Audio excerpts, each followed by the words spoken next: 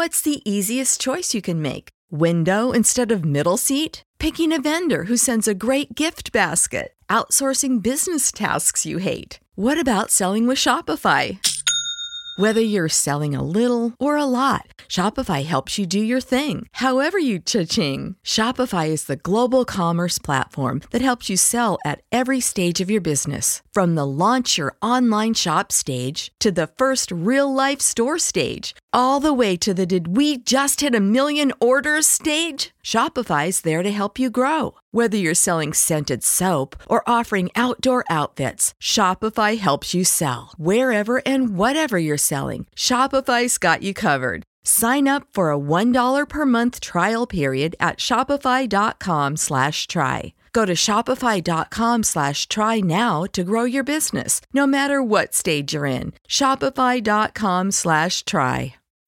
When you need mealtime inspiration, it's worth shopping Kroger, where you'll find over 30,000 mouth-watering choices that excite your inner foodie. And no matter what tasty choice you make, you'll enjoy our everyday low prices, plus extra ways to save, like digital coupons worth over $600 each week. You can also save up to $1 off per gallon at the pump with fuel points. More savings and more inspiring flavors make shopping Kroger worth it every time. Kroger, fresh for everyone. Fuel restrictions apply. Hi, I'm Matt Lee. And I'm Vince Mancini. And this is Pod Yourself The Wire. A The Wire podcast where Vince Mancini and I go through every single episode of The Wire and talk about it. Once again, reminding you to give us 5 stars in a review right up top. Just another reminder. It is my favorite thing, and I love it. Also, fucking people are actually going to the subreddit, Vince. They're wow, actually that's doing great. It. Do we get $1 every time that happens? Nope, we get nothing at all. Damn. But we don't have to do anything, and people can talk about stuff, so that rules. It'd be sick if we got money. Speaking of money, patreon.com/Frotcast. We're gonna need it. Mm-hmm. Right, Vince? That's right. I'm soon to be laid off. You guys heard it here first. I'll spill the tea on some podcast that isn't dedicated specifically to The Wire. But subscribe to that Patreon. It's going to be potentially my only source of income 16 soon. long years at Up Rocks. And they finally were like, who's Vince? Yeah. And then you get a new CEO and he's just like, who? I don't care about this guy. Get him out of here. Elon Musk shows up and is just like, we need more race science in our film reviews. Can he measure skulls? So patreon.com/Frotcast, please. We need someone who can measure skulls and is really conversant in Rick and Morty. I don't know what accent that is. I love the accent. No one knows what accent he's doing, so it's fine. Okay, today we are talking about from season 2 of The Wire, episode 12, Port in a Storm, and our guest today. Oh, you know him. You love him. You listen to his music. You read his tweets. Ladies and gentlemen, and everyone else, our guest today is Max Collins. Hi, guys. Thanks for having me. See, I was going to clap, but I thought you were going to do the clap. All right, I forgot that I had that. Mr. Boston. Oh, fuck. Oh, shit. I have the... Ye gods! What the Misa saying? Okay, so I switched... I switched the soundboard to all Jar Jar. Oh, fuck. I didn't know that was... Is that like when your font switches to wingdings all of a sudden? Yeah, it's like when... Yeah, exactly. My font is now all... Well, that smells stinkerwith. So, thank you, Max, so much for coming on. We had you on to talk about The Sopranos, and it was a very fun episode. And then as soon as this started, I hit you up and I was like, The Wire time. So tell me, Max Collins, do you like The Wire? Yeah, I saw The Wire for the first time. God, when did the show even come out? 2002. 2002. I probably saw it in like 2006, I want to say. And I've been wanting to rewatch it again for a while. And I'd actually been trying to convince my girlfriend to be willing to like watch it with me for like a couple years now. Cause like, and yeah. And I would just bring it up, you know, every few months or so. Like, you know, please. I really think you'd get into it. You know, she had seen like part of season 1. Yeah. It's really hard to get someone into it who isn't sold on it right out the gate. Like, did she try to start it and then go, I can't, this is just not for me?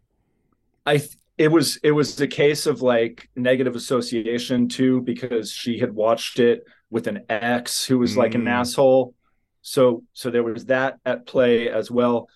But yeah, so you're reaching out and saying, hey, you know, we're doing The Wire now.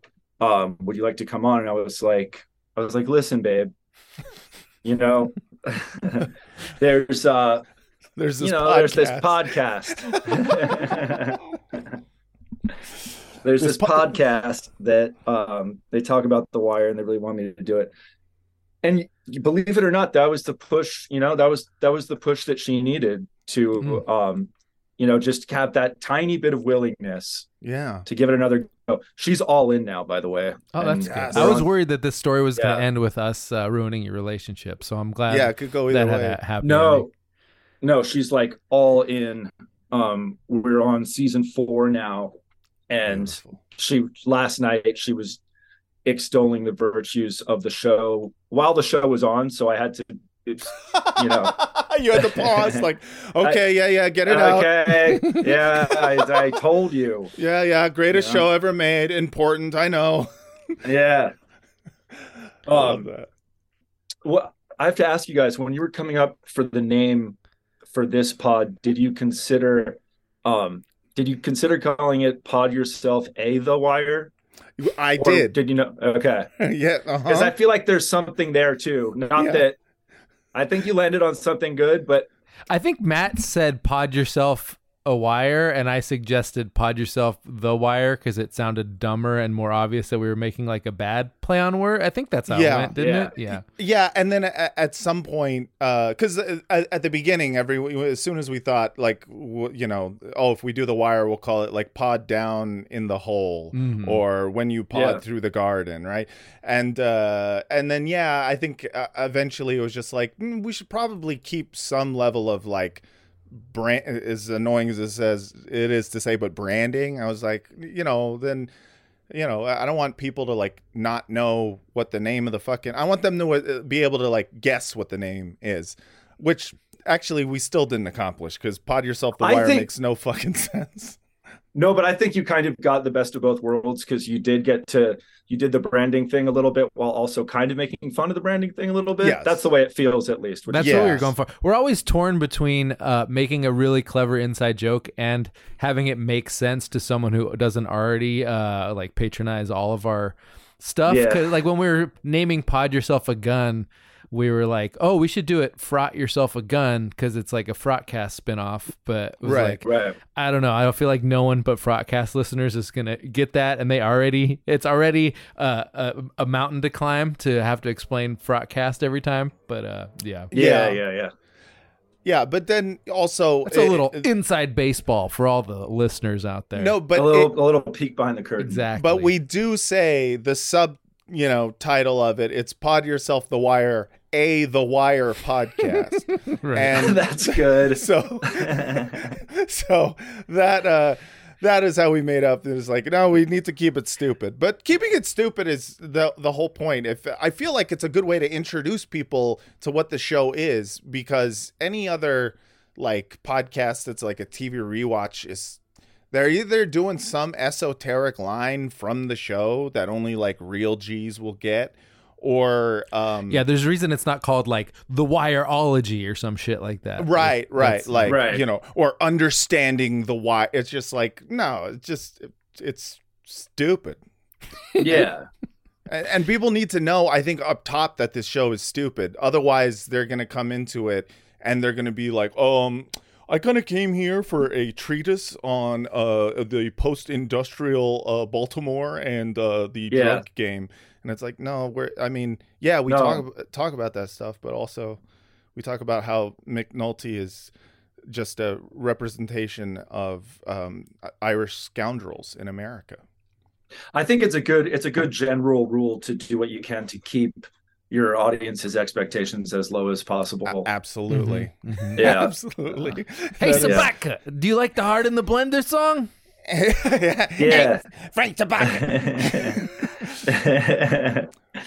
So you guys are at season 4 of The Wire.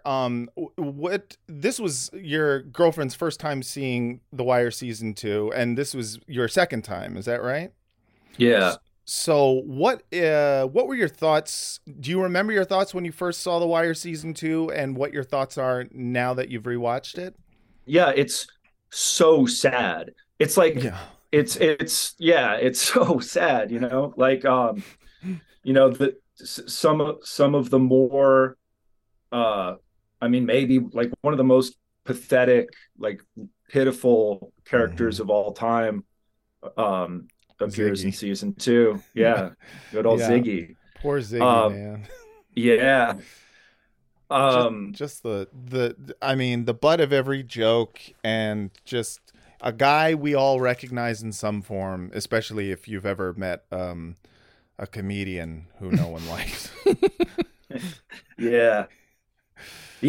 And like I can see enough of myself in Ziggy too, like totally.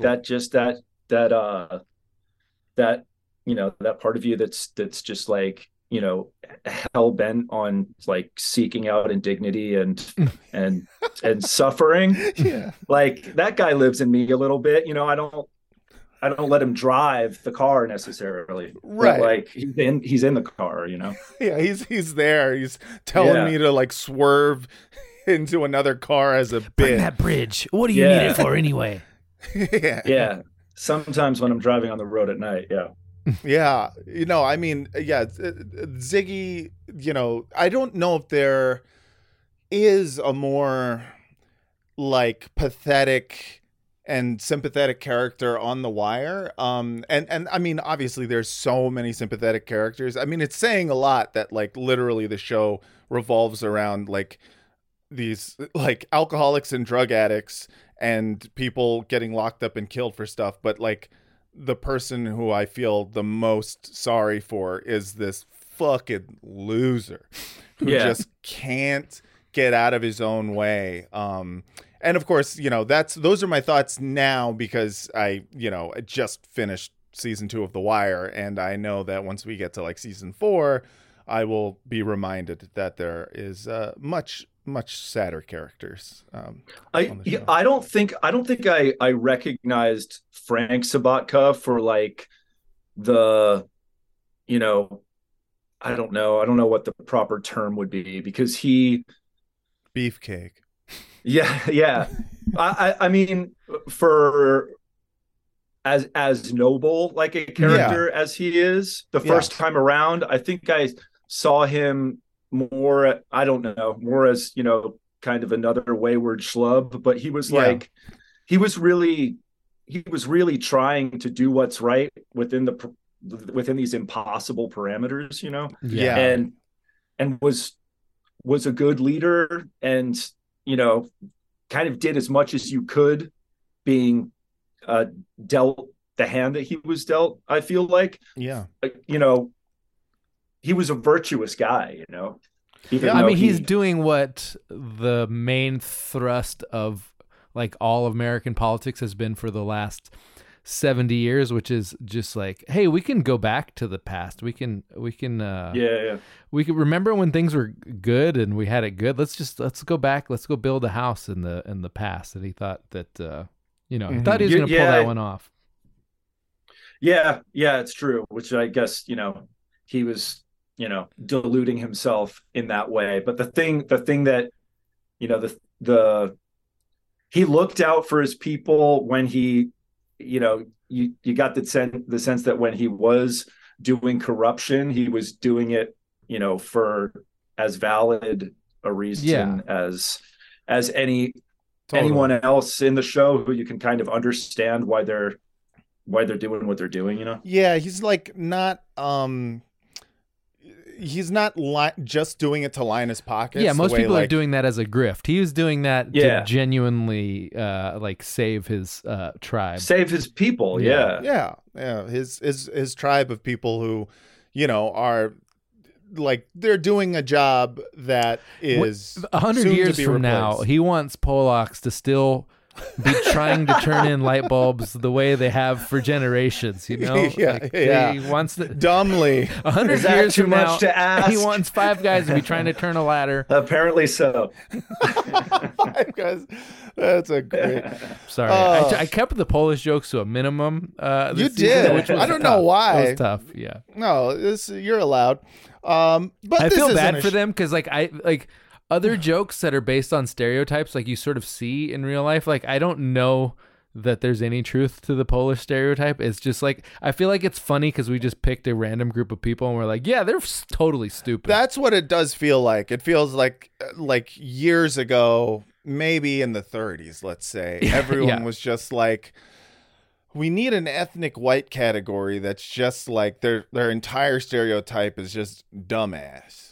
And everyone chose the Polish, which probably unfair to millions of Poles out there. But and it's like funnier because it is unfair and like completely out of like at random. We just picked someone. We're like, Dave's a dumbass. Let's go with that. Yeah. Let's riff on it for 100 years. What ethnicity are you? We want to know. But this isn't a podcast about trying to find out what ethnicity Dave is. No, this is The Wire podcast, and it's about trying to find out what ethnicity the Greek is. That's right, and we of course cannot start the podcast without first playing the theme song. When you pod to the garden, you gotta pod. Go back. Well, I beg your pod. Walk the straight podcast. Track. If you pod with Jesus, He's gonna save the docs. You gotta keep the Polish pod down in the hole. Season 2. All right, everyone, ladies and gentlemen, and everyone else. Today, once again, we're going to be talking about from Season 2 of The Wire, Episode 12, Port in a Storm. This is the season finale of The Wire Season 2. So, Vince, can you please break us off a little piece of that synopsis? I'm pretty sure you wrote this one, but I'm going to read it anyway. Frank dies, Greeks run, Union done. Yeah. There's once again, I looked at the synopsis on IMDb, and it is a whole ass paragraph. So, yeah, those are the things. And Vince, this episode came out August 24th, 2003. Can you tell us what was happening at the time that this episode came out? That's right, Matt. I think what you're trying to say is we cannot evaluate art divorced from its cultural context. That's right. And we're going to put some of that cultural context right back in with a little something that we like to call the back in the day machine. It's a bad time for newspapers. The news hole is shrinking as advertising dollars continue to decline. There ain't no back in the day. Machine tells the tale, son. Dude, I just realized that was the conversation you had with the Uproxx people. Yeah. The news hole is shrinking, and we have no more room for funny voices anymore. So, yeah. Vince, bye. Yeah. Yeah. I'm sorry, dude. Anyway, we're going all the way back to August 24th, 2003. That's how far back in the day we're going. Damn. The dog days of summer. Probably the biggest news story. I think the Post gets the award for best headline on this story. Sicko strangled, Nazi Khan slays infamous priest. I don't remember that happening. Yeah. Pedophile ex-priest John Giogan, the convicted Boston child molester and a central figure in the Roman Catholic Church's sex abuse scandal, was murdered by another inmate in a prison fight yesterday, officials said. Oh, shit. Wow. I think this was the guy that, what was that movie? Spotlight? Spotlight. Yeah, Spotlight. No, that's the wrong one. No, you gotta do, it's Boston. Yeah. I think that was who the movie was about. Gilgan, 67, was injured in a fight at a medium security prison in Shirley, Mass., and died several hours later, they said. Gilgan was choked to death, a source told the Boston Herald. Is that officially what it's called? A medium security prison? Mm-hmm. Because I know there's maximum. Yeah, they call it a Goldilocks prison. It's so strange. How's the security here? Well, medium. You're gonna escape. You're gonna escape a little bit. Yeah. More than 130 people had filed suits against Gilgan, claiming he sexually abused them when he served as a priest in several Boston area parishes. Nearly a year ago, the Archdiocese of Boston settled the cases of 86 of Gilgan's victims for $10 million. So he was just like the Genghis Khan of child molestation, I guess. I don't know. Yeah, fuck. I like Sicko Strangled. That's very good. Yeah, no, that's a good headline. Sicko Strangled, semicolon, Nazi Khan slays infamous priest. Okay, so now I understand. That's how you write everything. with nouns and verbs right there. So the guy who killed him was a Nazi? Apparently. I mean, he was, who knows? He was a white guy in jail in Boston. It didn't really say much about that in the actual article, but yeah. It's very heartbreaking meme, you know? Worst guy you know is right about what. Yeah. He might be a Nazi, but, you know, a broken clock kills the right guy twice a day. Yeah, it kills the right priest. Other news. This one is a little more fun, I guess. Virus writer uses porn site to flood internet. I don't know if you guys remember this virus. The source of the virus that triggered internet chaos across the world was finally identified yesterday. FBI investigators have tracked down the origin of the virus, known as So Big P, to a porn website in Phoenix, Arizona. It was put on the internet in the guise of a photograph posted in an adult news group, a forum where users post messages and pictures. When people clicked to download the picture, their computers became infected and spread the virus, which emailed copies of itself from their accounts. I don't remember this particular virus at all. This is so people thought they were getting porn, but instead they were getting a virus that sends porn. Yeah, I don't know what the point of the virus was, but it was a virus. It almost seems like everyone wins in this scenario. They were just doing it for the love of the game back then. It wasn't necessarily to get money. It was just like, hey, what if we just fucked up some shit? Yeah, I like Virus Writer. Mm-hmm. Yeah, very elegant. It's not coder or whatnot. It's someone who's like, no, I've got a narrative to this virus. You know how people want to see tits? Yeah. Other news: Kobe crime scene, the inn place to be. Another great post headline.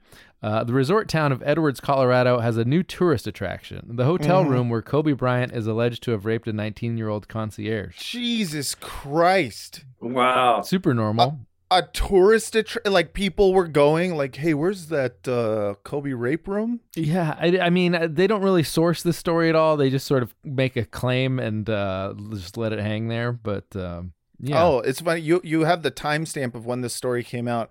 4 a.m. I think they all say 4 a.m. on them because I think they were like digitized them later at some point. Okay. I don't know. That's what all the post stories say. Anyway. All right. That's fine.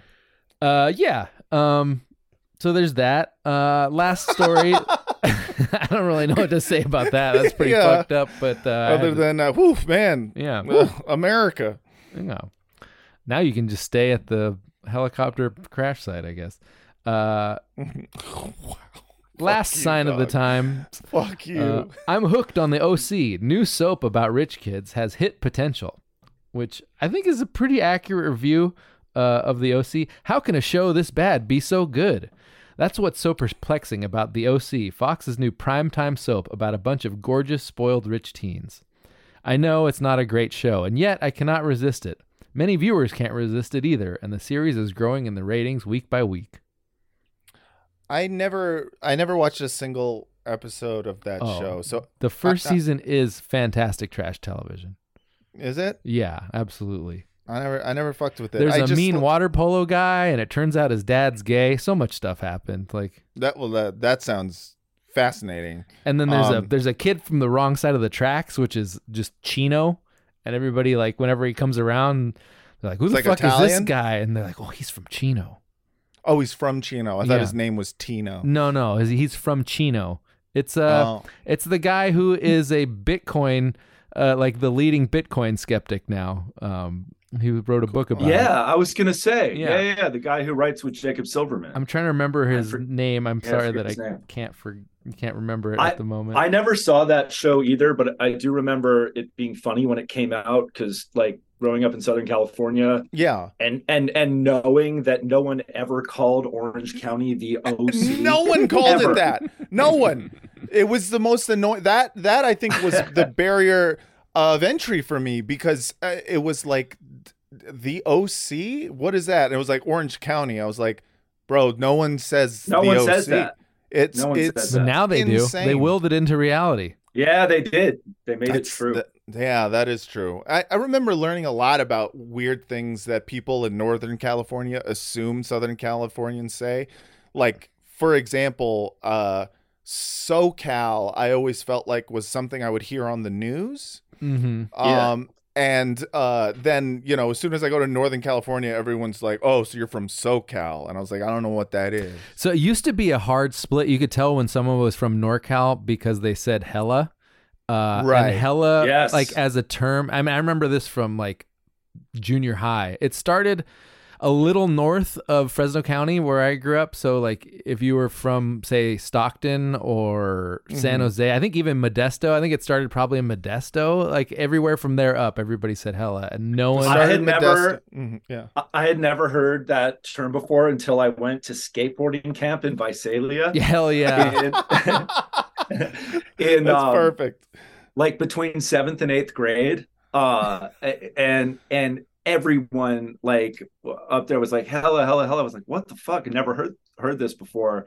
I still think it's weird when people who aren't from Northern California say hella, but yeah, what am I going to do about it? Yeah, I remember. The same experience. It was Christian camp at Bass Lake, I think, and I met kids from, like, Stockton and San Jose, and they would say hella, and actually, like, when they wanted to censor themselves, they would say hecka, which is just like hecka is my favorite. Amazing. Fingernails on the chalkboard. Oh, I remember people saying, because I'd first heard it when I moved to Santa Cruz for college.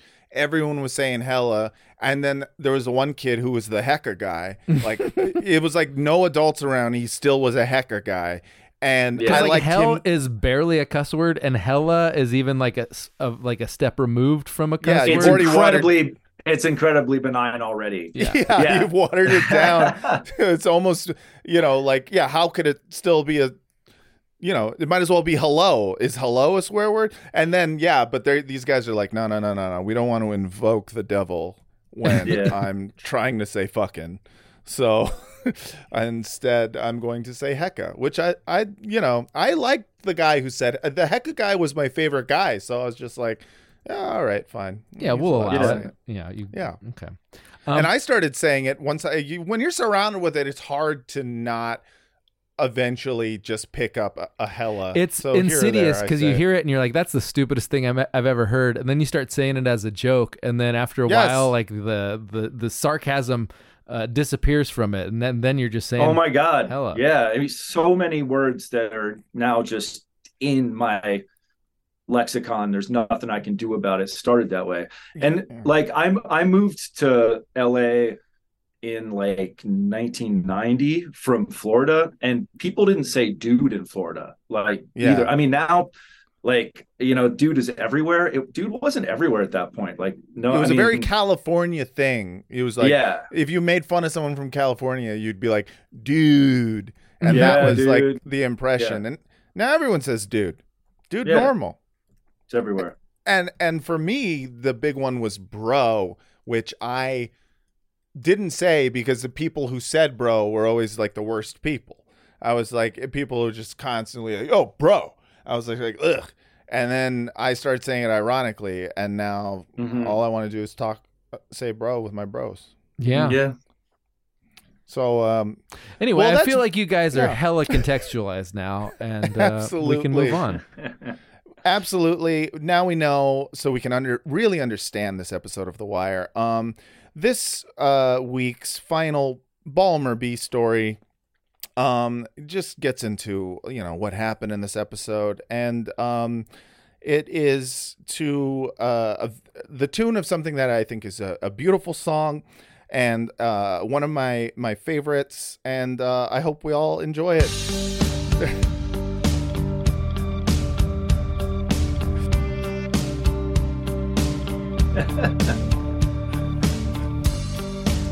So denied, Frank has died.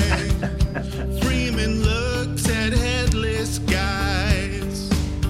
Nikki sees the Greeks leaving. I got a thumbs up. They're gonna be gone for good again.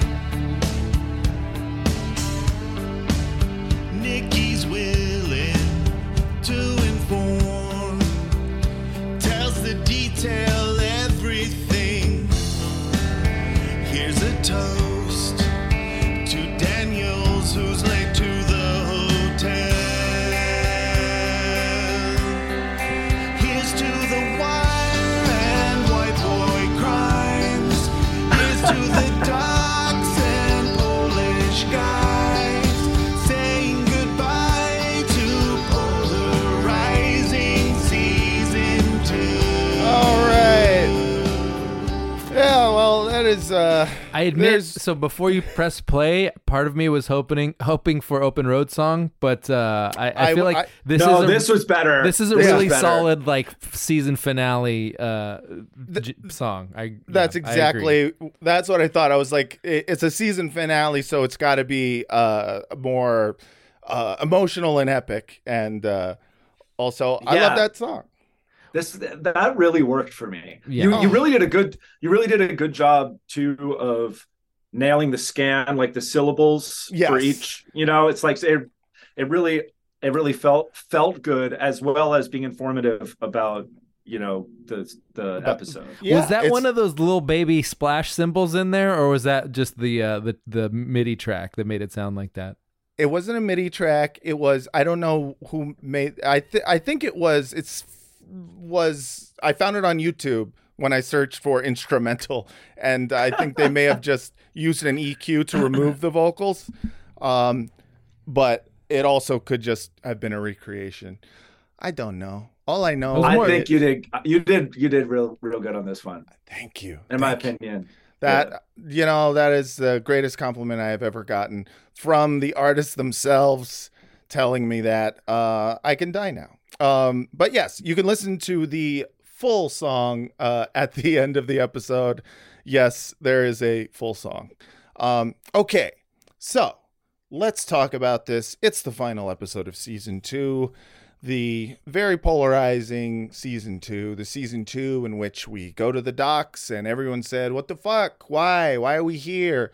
And after 12 episodes, I think most people who watch the show were like, okay, this is one of the better seasons of the show, in my opinion. And what did we think? What did we think of this last episode, Vince? I'm going to echo what you said. I think, whatever you thought of season 2 initially, this episode really brought it full circle, and I would argue was maybe even the best Wire episode up until this point. It brought everything to a close. It gave every character a full arc, just about.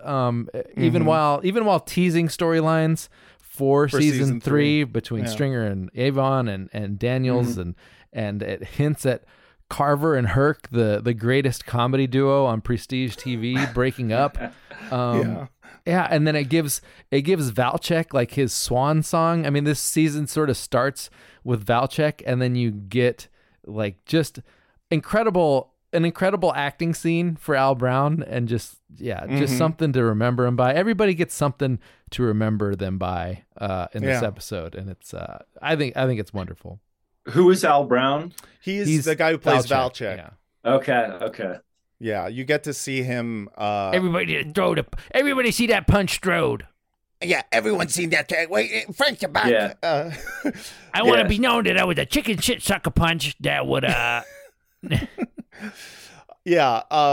What, Max? What did you think of this episode? It was fantastic. I mean, like I watched it probably, like I said, I'm on season 4 now, so I saw it a few weeks back. Yeah. And cheated right before we did this, and read a synopsis to kind of jog my memory on it a little bit. Sure. Yeah, I mean, again, just so like deeply tragic, which I guess you could say for, you could say that for all the seasons, but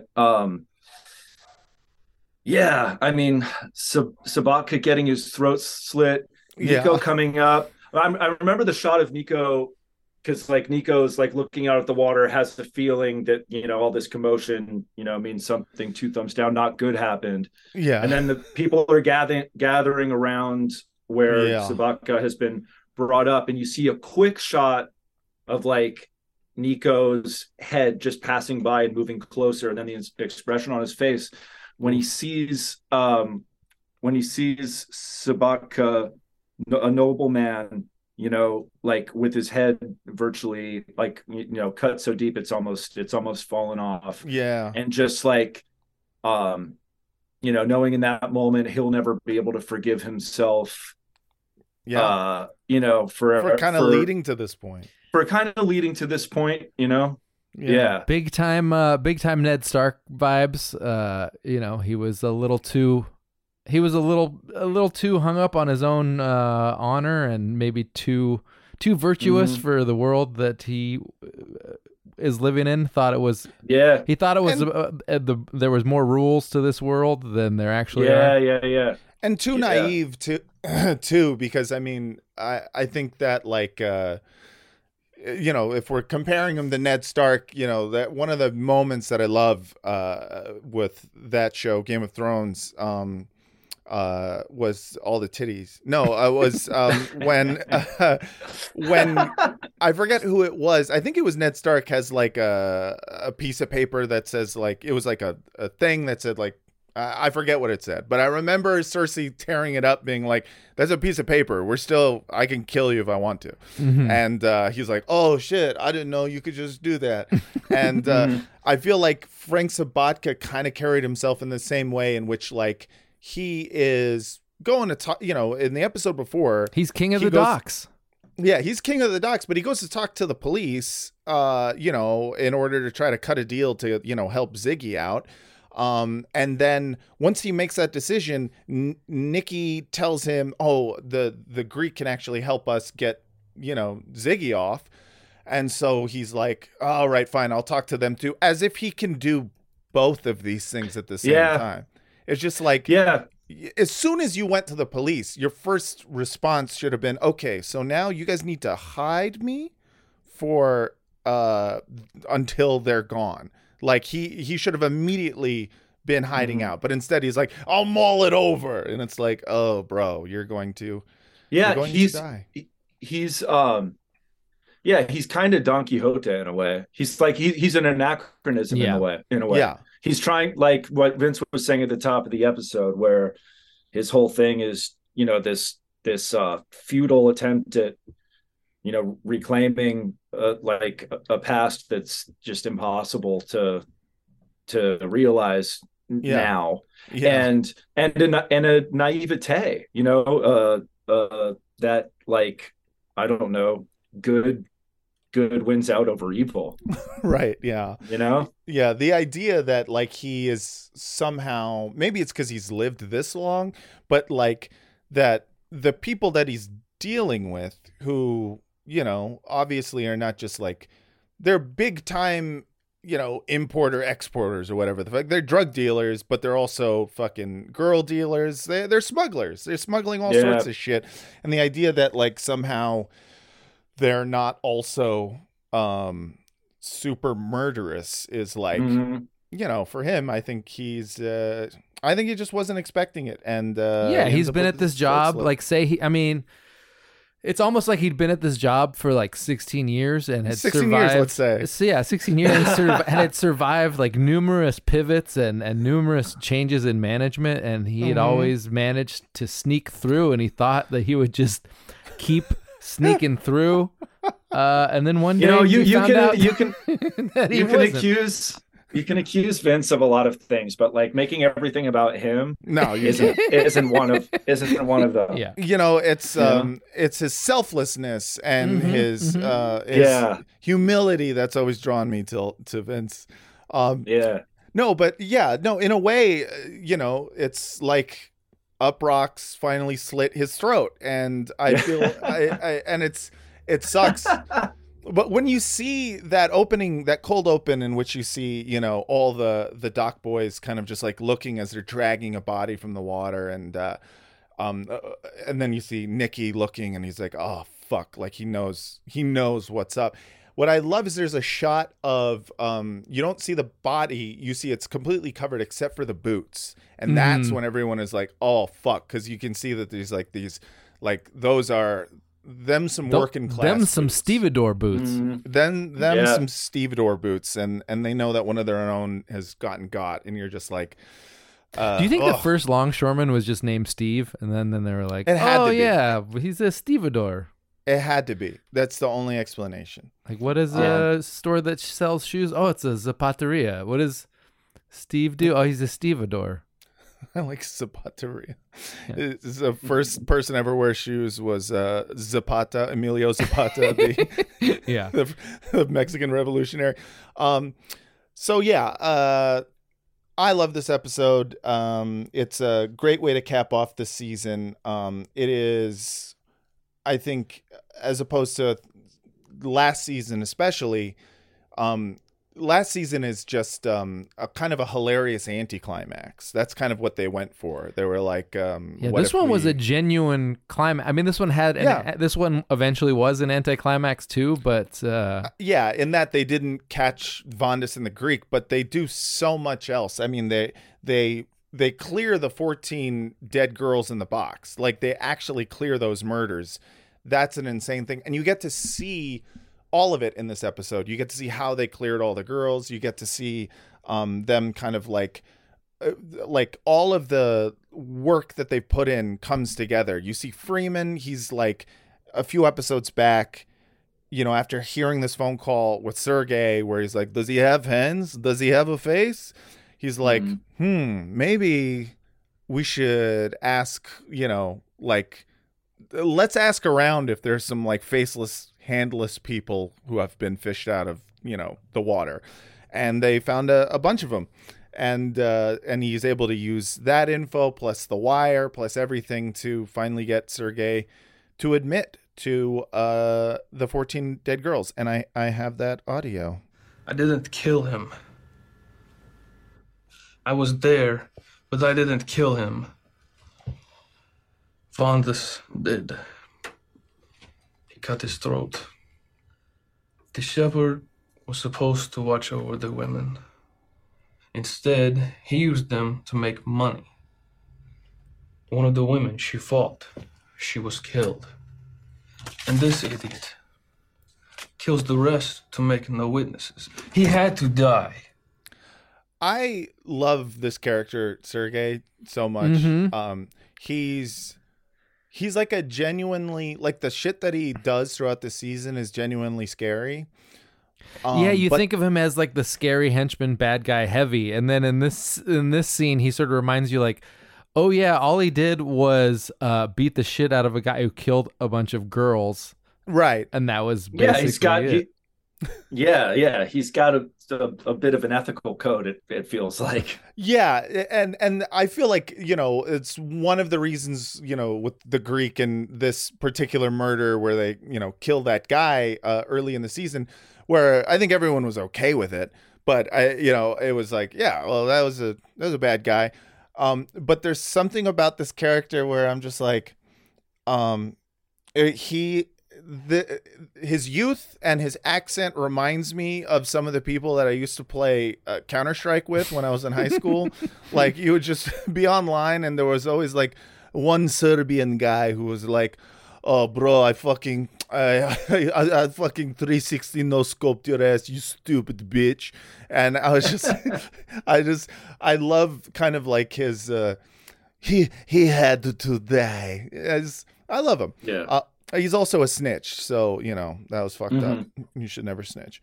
But that right there is like the culmination of like all this like season long mystery of these girls. And it's not even a mystery. You know what happened, but you're like, how the fuck are they going to be able to like make these stats go from red to black? And and in a rare moment of like, catharsis, I guess. I mean, if you care about stats, you see them actually win something. It's like, oh, they did it. They cleared the stats, which does nothing to get justice for anyone. No one actually wins, but the police. It's still confirmation or proof of the brilliance of the show that it makes you the viewer who objectively, realizes, has a cynical view of all of this stuff in real life, right? But like makes you care and makes you root for, them cops. being able to, for the cops. Well, it makes you question your assumptions about this guy in particular, because, totally. It knows you've made certain assumptions about this guy being like, oh, he's just like Eastern European, other bad guy. But then it's like, oh no, he was just sort of doing his job, and it was a job that needed to be done. Yeah. And, someone had to kill that guy. But yeah. And, this is, what I love is that there's a lot of different parts in this final episode that kind of they segue into season 3 really nicely. And one of that's, one of those things is for me is in this scene is kind of like season 3 has a lot more of an emphasis on the CompStat system that's going to be, talked about a lot in season 3, in which like the only thing that matters is how good your stats are and what your arrests are. And they've talked about that, of course, in this, these first 2 seasons, but it really goes into play next season. But seeing and of course they do the same thing with the school system. Yes, they draw that line. Dude. Yes. That's like this. That's what makes the school system, the school season so brilliant. Is like the ability to like draw in that a segment of policing and like be like, no, it's the same shit. We also have stats that we need in order to get federal funding. And you're like, oh fuck, the whole world is fucked now because they just go on to perpetuate the same cycles over and over again. No one was pushing back on the idea of using the data in 2003. Like The Wire was, I don't know. Yeah, at least right. 15 years ahead of the game before people started being like, oh yeah, all this like big data shit is just a way to make yourself feel like you're doing something, and is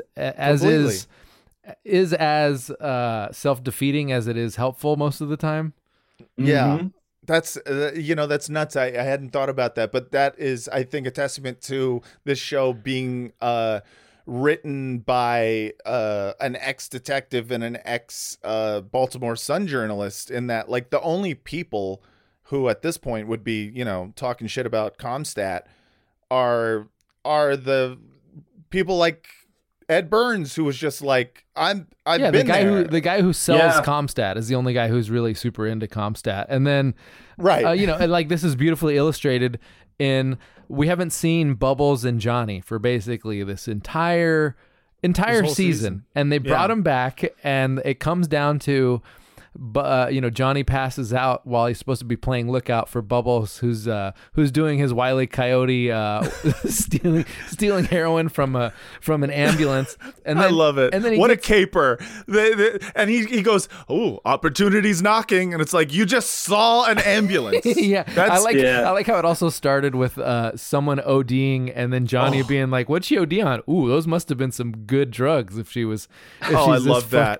That's real junkie shit. That to me, I was like, damn, that's the best fucking like thing I've seen in terms of junk. Yeah, and then so then Bubbles and Johnny get pinched, and they get pulled into an interrogation room, and Bubbles is trying to use his history as a snitch, which like he's only in that room because Kima got shot the day before she was supposed to, help Bubbles out when he was trying to go clean, and she didn't show up, and so he's back on the street.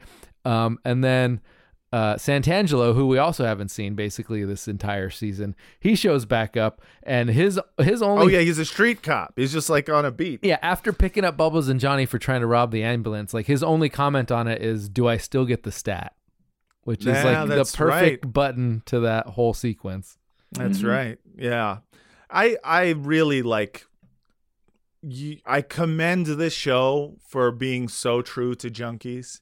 And I think in any other show of the time, like, it might have been seen as kind of like crass to have junkies or like any kind of drug addict played for laughs. Because they'd be like, no. If we're going to show drug addiction, it has to be like sad and important. And they like, this show just flips it on them and goes like, no, a lot of like a junkie's life is kind of just like, they're on a constant mission to get high, and they will find any opportunity to like do a little graft in order to do it. So he sees someone who just OD'd and being like, I'm going to take note of what they just took because I know that it's good shit. That made them feel really good, probably. Yeah. They were like, oh shit, hell yeah. And then seeing the ambulance and being like, all right, well, when God closes a door, he opens an ambulance, and he immediately goes in and just is like, we won't get in trouble. We're surrounded by cops and fucking EMTs right now. But, it's like the Hobbits going like, they'll never suspect us if we walk straight into Mordor. And that's what he does. Hey, Brent. Hey, what's up, man? How are you guys? Are you guys having fun doing the podcast? We are. So much. That's great. Yeah, this is great. Good. I heard you guys talking about you got to hit numbers to get funding or something. Yeah, and, that applies to the podcast as well. For real? Are you a certain number of ads? Yeah. Are you telling me it is time for an ad break? It's time for an ad break. Yeah. Well, you said nad break. Well, it's time to break our nads with a little bit of money. I don't know what I just said. So yes, listen, Brent Flyberg, listen to these ads and stick around. We will be right back. Guys, I'm going to go take a piss real quick. Hey, Vince. Hey, Matt. As you know, Vince, I love old internet memes. Remember the early internet's obsession with Chuck Norris jokes? I do remember that. Here's one. When Chuck Norris went to college, he told his father, now you're the man of the house. Why do you bring this up? Well, I was thinking about those old memes, and I started thinking, I wonder what Chuck Norris is doing right now. What has he been up to? I actually know the answer to that, Matt. Yeah, I recently saw a health video he made, and I was surprised. He's in his 80s. And he still seems to have energy and health. I saw the very same video, Vince, and in it, he says he's even stronger, has more stamina, and plenty of energy left over for his grandkids since making one simple health change that helps his digestion and nutrition. That's almost too powerful to contemplate, but yes. It's true. He says he still feels like he's in his 50s. His wife made the same change, and she's never felt better. She says she feels 10 years younger and has energy all day. I am way younger than them, and I have energy for about 2 hours a day. And the problem is, that many of us do not include fruits and vegetables and other herbs that increase health and energy in our own diets. Chuck Norris made a special video that explains how he incorporated these things with one simple product. I love special videos, and you can watch it too by going to mymorningkick.com/podyourself, and it may change your approach to your own health. Once again, that's mymorningkick.com/podyourself, mymorningkick.com/podyourself. Go there now and watch this very special Chuck Norris video. You know how to book flights and hotels. All you're missing is a tool to plan the travel experiences you'll have once you arrive. That's why you need Viator. Book guided tours, activities, excursions, and more in one place to make your trip truly unforgettable. Viator has over 300,000 travel experiences to choose from. Everything from simple tours to extreme adventures and all the niche, interesting stuff in between. So you can plan something that everyone you're traveling with will enjoy. Real traveler reviews give the inside scoop from people who've already been on the experiences you're considering. So you can plan with confidence. Free cancellation helps you plan for the unexpected. And 24/7 customer support means you can travel worry-free. Download the Viator app now and use code Viator10 for 10% off your first booking in the app. Find travel experiences for you. Do more with Viator. Save big on brunch for mom, all in the Kroger app. Get half gallons of delicious Kroger milk for $1.29 each. Then get flavorful Tyson natural boneless chicken breasts for $2.49 a pound, all with your card and a digital coupon. Shop these deals at your local Kroger today, or tap the screen now to download the Kroger app to save big today. Kroger, fresh for everyone. Prices and product availability subject to change. Restrictions apply. See site for details.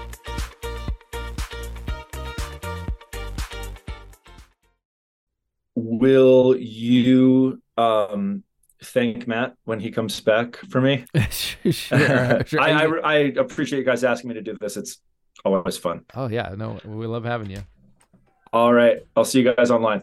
Okay. A few moments later. And we're back. Where's Max? He's gone. But you know, motherfucker. I just got a call from his lawyer. We're being sued for doing the song. And you know what?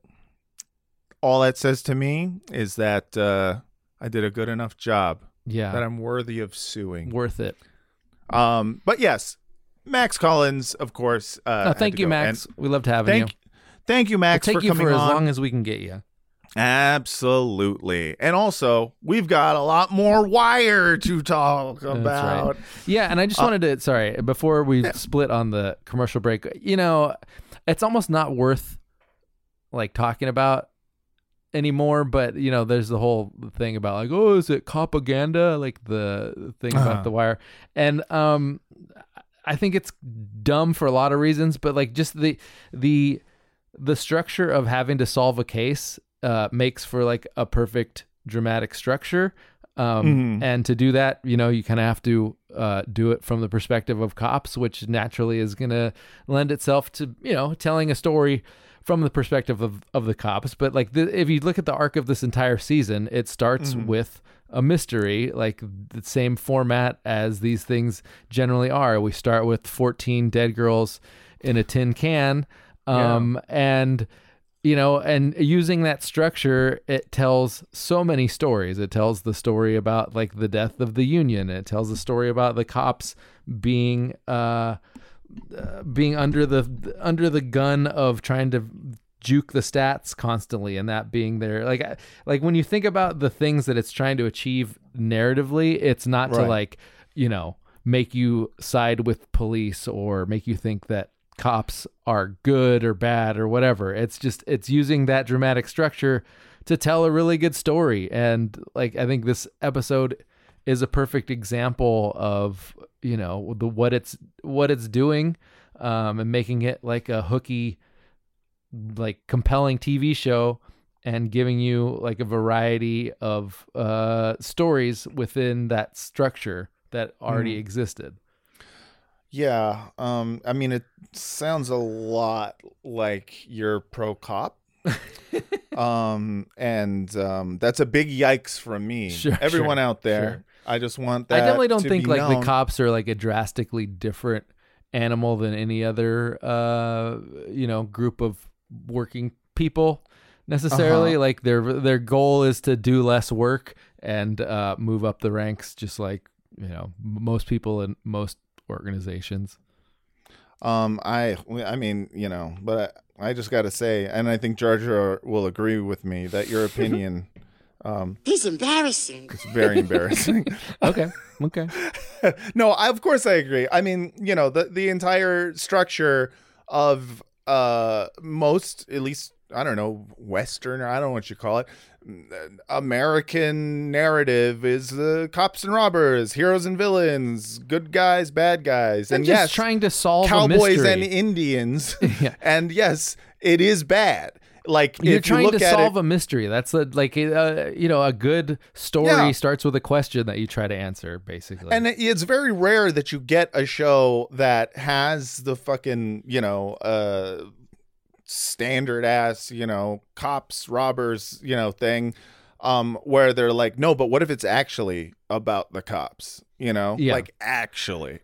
And it has a critique of it. And why why is this thing not working? Right, who's exactly. in charge, and what are they telling the people under them? And, Yeah. And that to me is like, I think the most sure sign that The Wire is not an attempt at propaganda specifically is the fact that, I mean, at least I don't know if this is a sign, but that the fucking mayor of Baltimore, who allowed them to do the shoot in Baltimore for the first season, tried to kick them out at the second season. Yeah. And he was just like, no, fuck you. You're making us look bad. You're making the city look inept. You're making our crime look bad and all that stuff. And it was just like, to me, that's a sign that they're telling a story that I think most people that they are critiquing would not like to be told. Right. And I think we do this thing where, like, we're so used to baby food art, and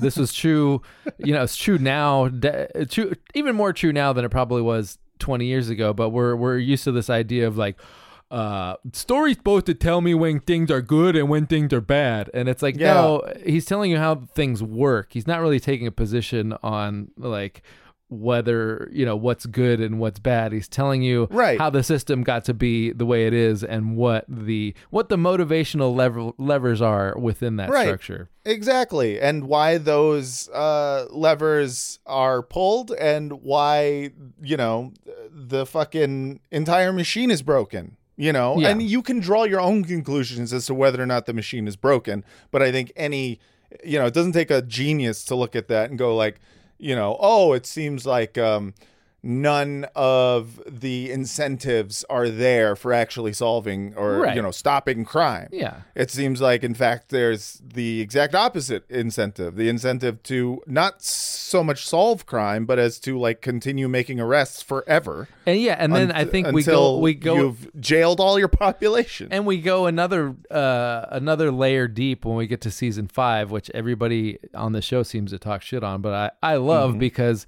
it's telling because you just got fired. Oh yeah. Well, I'm sorry, laid off. But it's telling you the motivating factors of the media, which is just like the cops in the sense of like, you want to think that the motivation is to tell public good. Yeah, public good. You want to tell stories that are true and stories that matter, but the people that are going to come up and like be promoted in that system are the ones that tell easy stories that you want to hear, like the guy, what's his name, the plagiarist that's like one of the main characters, Scott. Yeah, something. Scott in season 5. Like he's like, I wanted to tell about the Dickensian aspect, and it's like, well, yeah, of course, you wanted to do a little poverty tourism, and that's gonna be the thing that wins you awards, not the thing that actually explains how things are working. No, yeah, especially if they're filled with lies. It's just shoveling the kind of slop that their piggies and editors. What fits in the piggy snouts? Yeah, it fits in their snouts. And it's funny too, because it's like, and we'll get to this with season 5, obviously, but it's also a critique on the show itself. The Wire it's a critique on kind of like you want to see guns, you want to see badass drug dealers, right? This is what cool you want. Cops this is what you want. The HBO is threatening to fire, to cancel us at the end of every fucking season, and it's like, okay, fine, we'll give you what you want, a fucking serial killer and a fucking we'll make shit really, really desperate for everyone. It's and also, you want to see sad, impoverished black people. You want to see crazy violence and you want us to do some exploitation, we'll do it. Yeah. And getting back to this episode, so we're talking about the scene with Bubs and Johnny, and you're talking about how it refuses to sort of romanticize and make these junkies into like tragic tragic junkies like that you're used to seeing, and it does the same thing with cops, like when they're pulling the body out, like just like completely wordlessly, like that shot of Landsman where he's just like he's like singing a little ditty in his head because he looks half bored. He's just like bum bum bum. Yeah, bum, bum, bum, bum. He's got a song in his head. He's singing. Another like side note of that scene, it's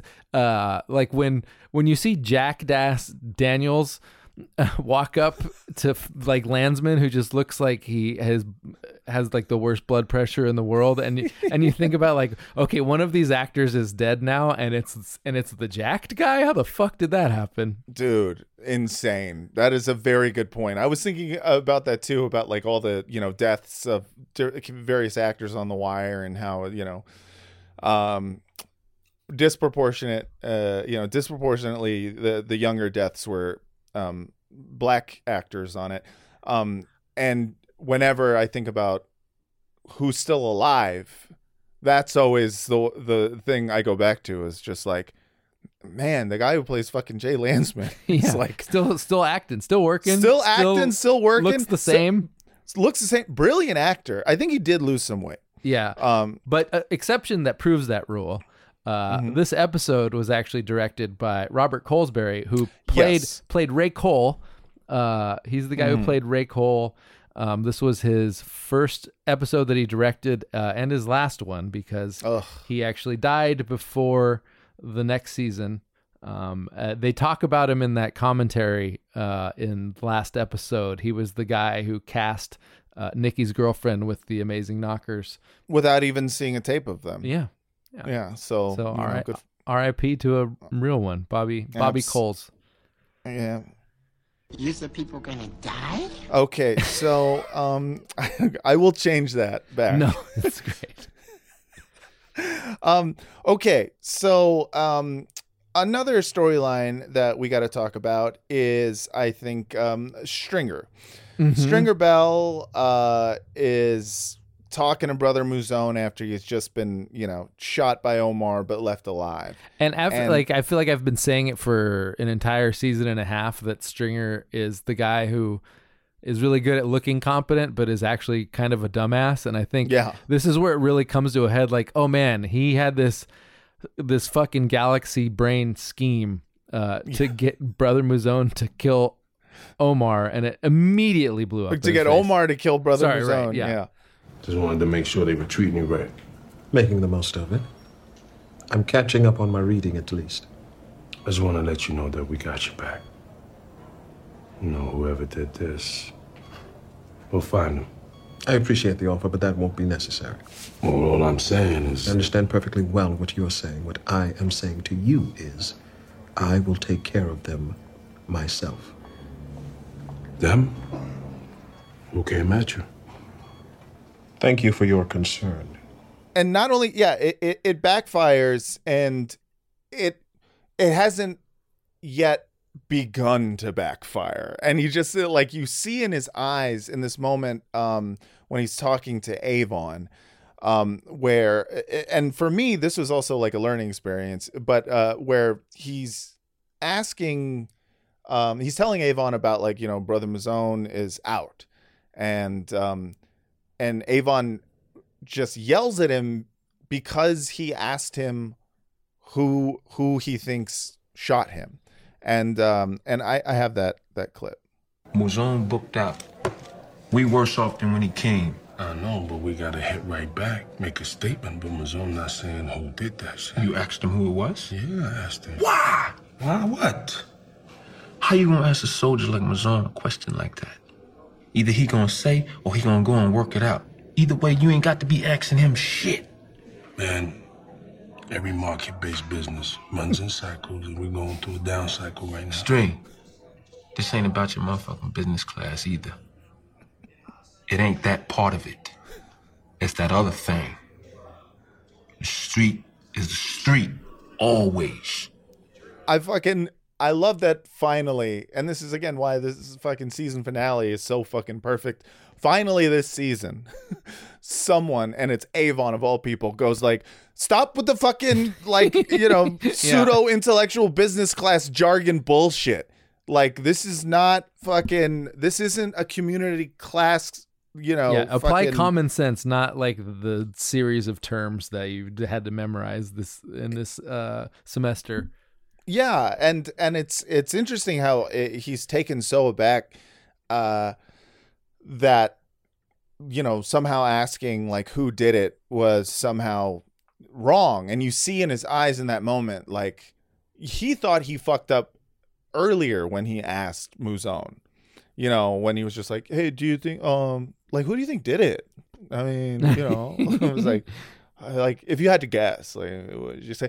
And Muzone is just like, you know, it just does this like, I'm listening to Garrison Keillor.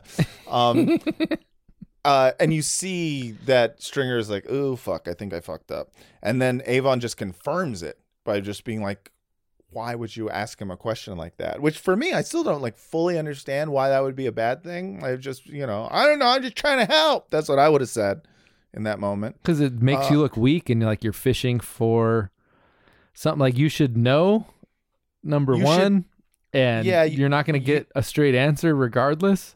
Yeah. I mean, I think, yeah, I guess, but like for Stringer, I think it's like even worse because he's, you know, now he's like, oh no, now if I wasn't supposed to ask that question, and I know it was me. Yeah. He's just fishing for are you mad at me? Which is the same thing that he's doing with Avon in this scene. Which is like, yeah, that's right. We're still friends, right? Yeah. Yeah, we're still friends. I don't know who ate your sandwich, but I would never eat my best friend's sandwich. That was a very personal experience I had as a child. You ate someone's sandwich? Yeah, I lied about it. And to this day, I still lie about it. But yeah, he realizes he fucked up, and that also sets us up for some interesting times in season 3. And you know, a little bit more Omar, and maybe possibly a little bit more Muzone. One thing that I really love and want to get into with this episode was how much the FBI fucking sucks.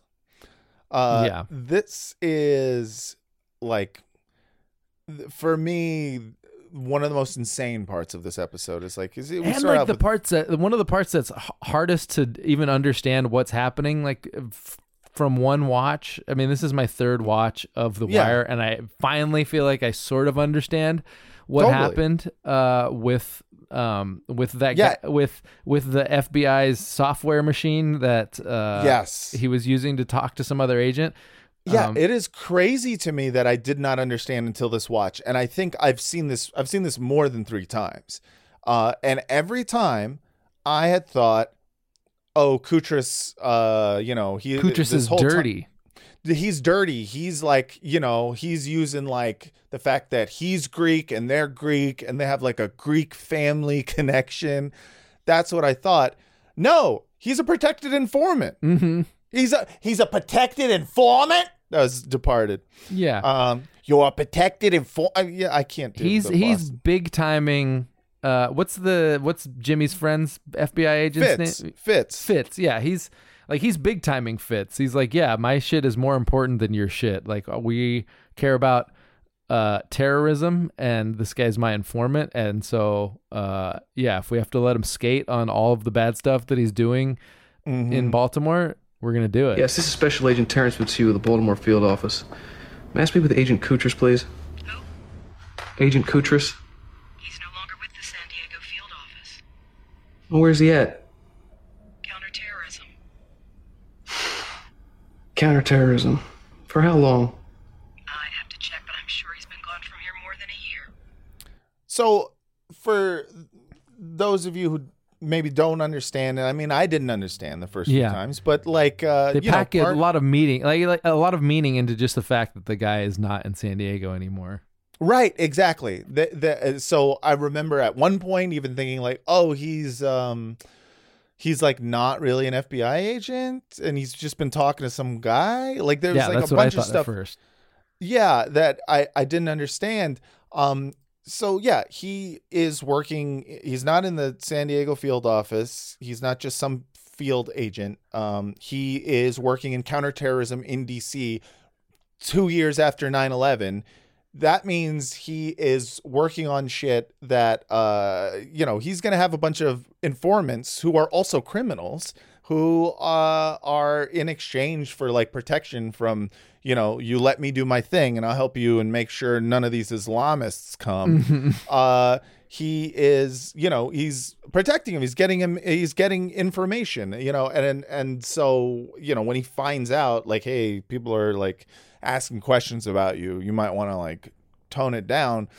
Like he's not snitching because he's a part of the racket. He's doing that because he needs the Greeks' information on whether or not Al-Qaeda is thinking about shipping, 14 terrorists in a shipping container. And I think, I don't know why I didn't like understand that the first time around. I think it's because The Wire doesn't. I barely understood it this time around. I mean, like he just like to knowing that the guy's not in San Diego anymore is a lot. A lot to figure out there, but yeah, a lot to infer at least.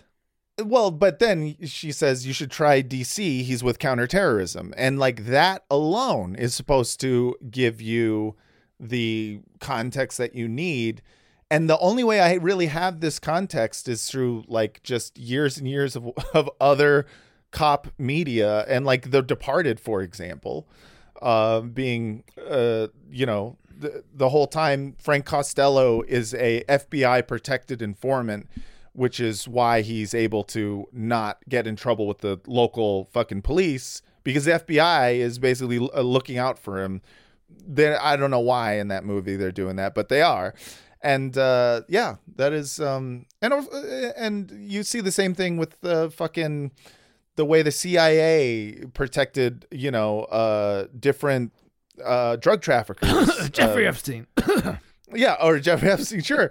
Like, and I like that I love that the FBI is represented here by like an annoying lady with a weird speech impediment.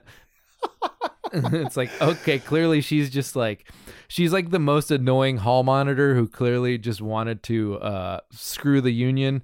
And yes. Oh, and this is why I was like, this is such a great episode for saying fuck the FBI, because we open with Frank Sabatka, who is the fucking head of this union, the very reason that the FBI are even in on this shit, is dead. He's gone. He's the guy. He's the guy you're going to arrest. He's the guy you're going to convict. And it all started with a pissing contest over a stained glass window.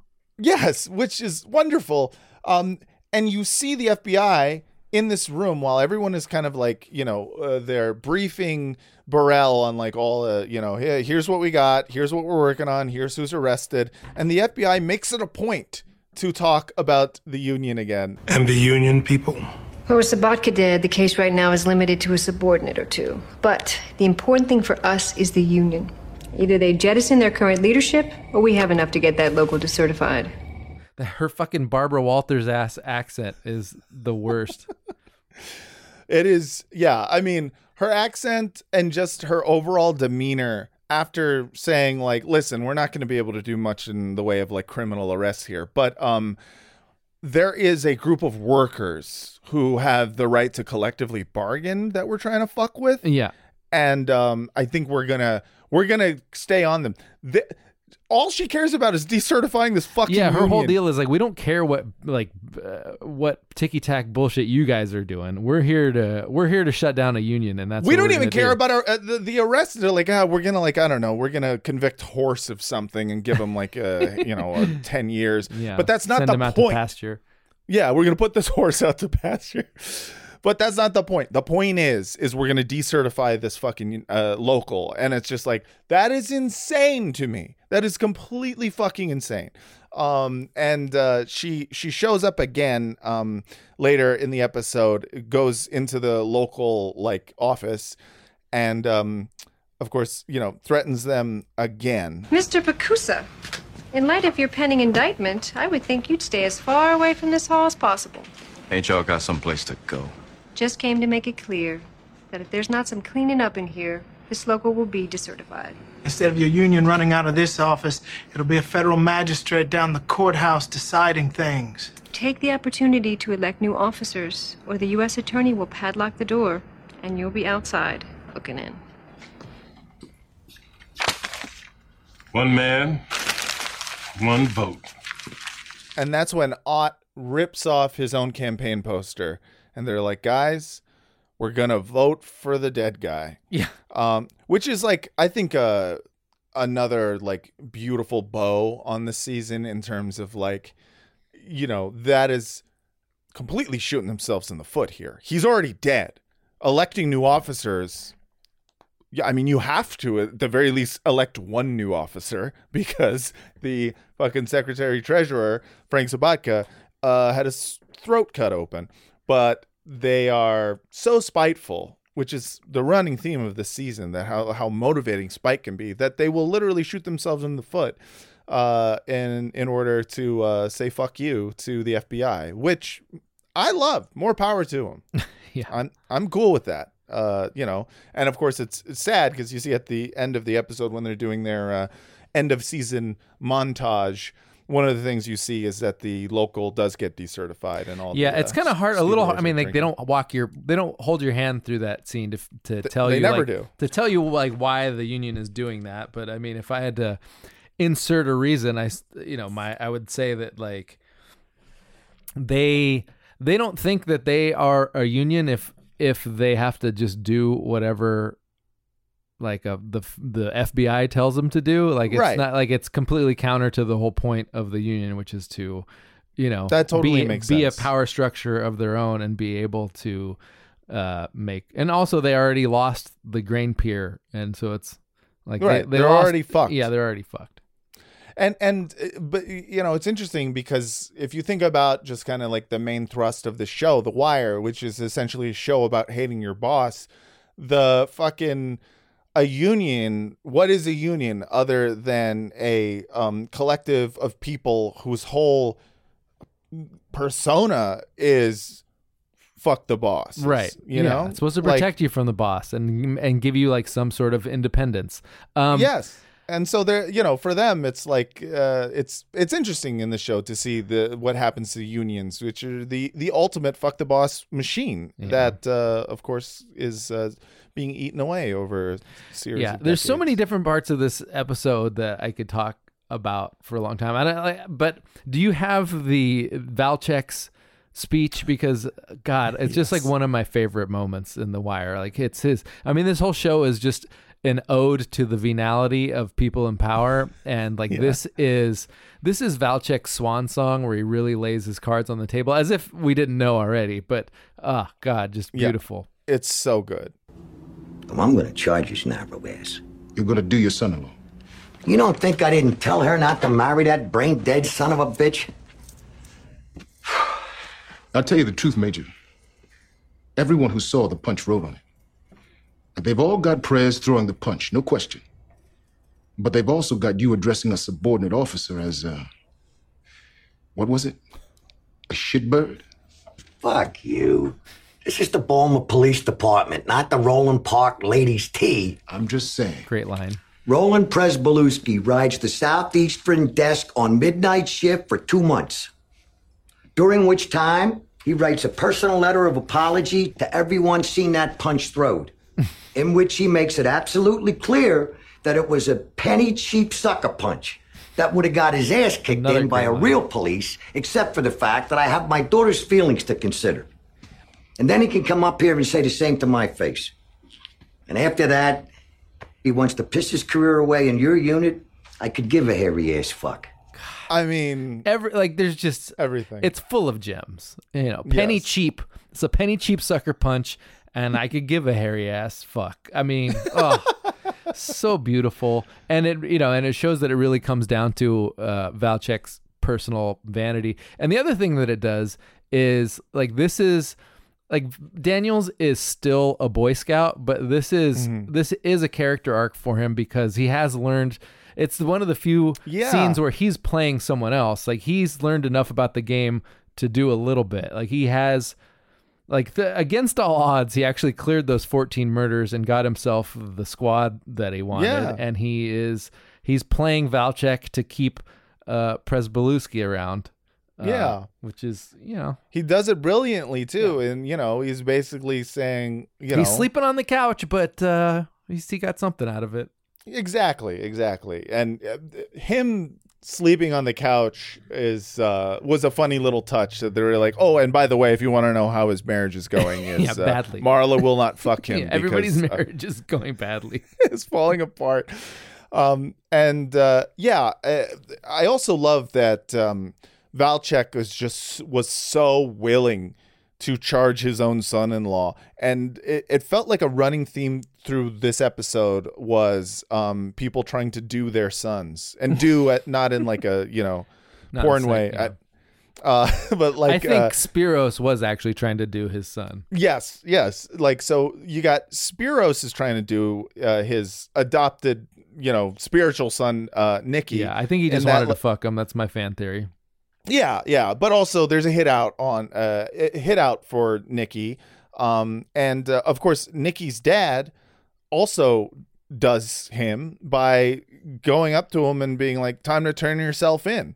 He's doing his own son. And then Kima, I feel like Kima is also like getting a head start on doing her son, in that like there's just one scene with her and Cheryl going like stroller shopping at a brick and mortar store, which I was like, oh man, like talk about me being a pandemic dad. But like fucking, I was just like, no, you just go on Amazon. What are you going to try them out? Fucking weirdo.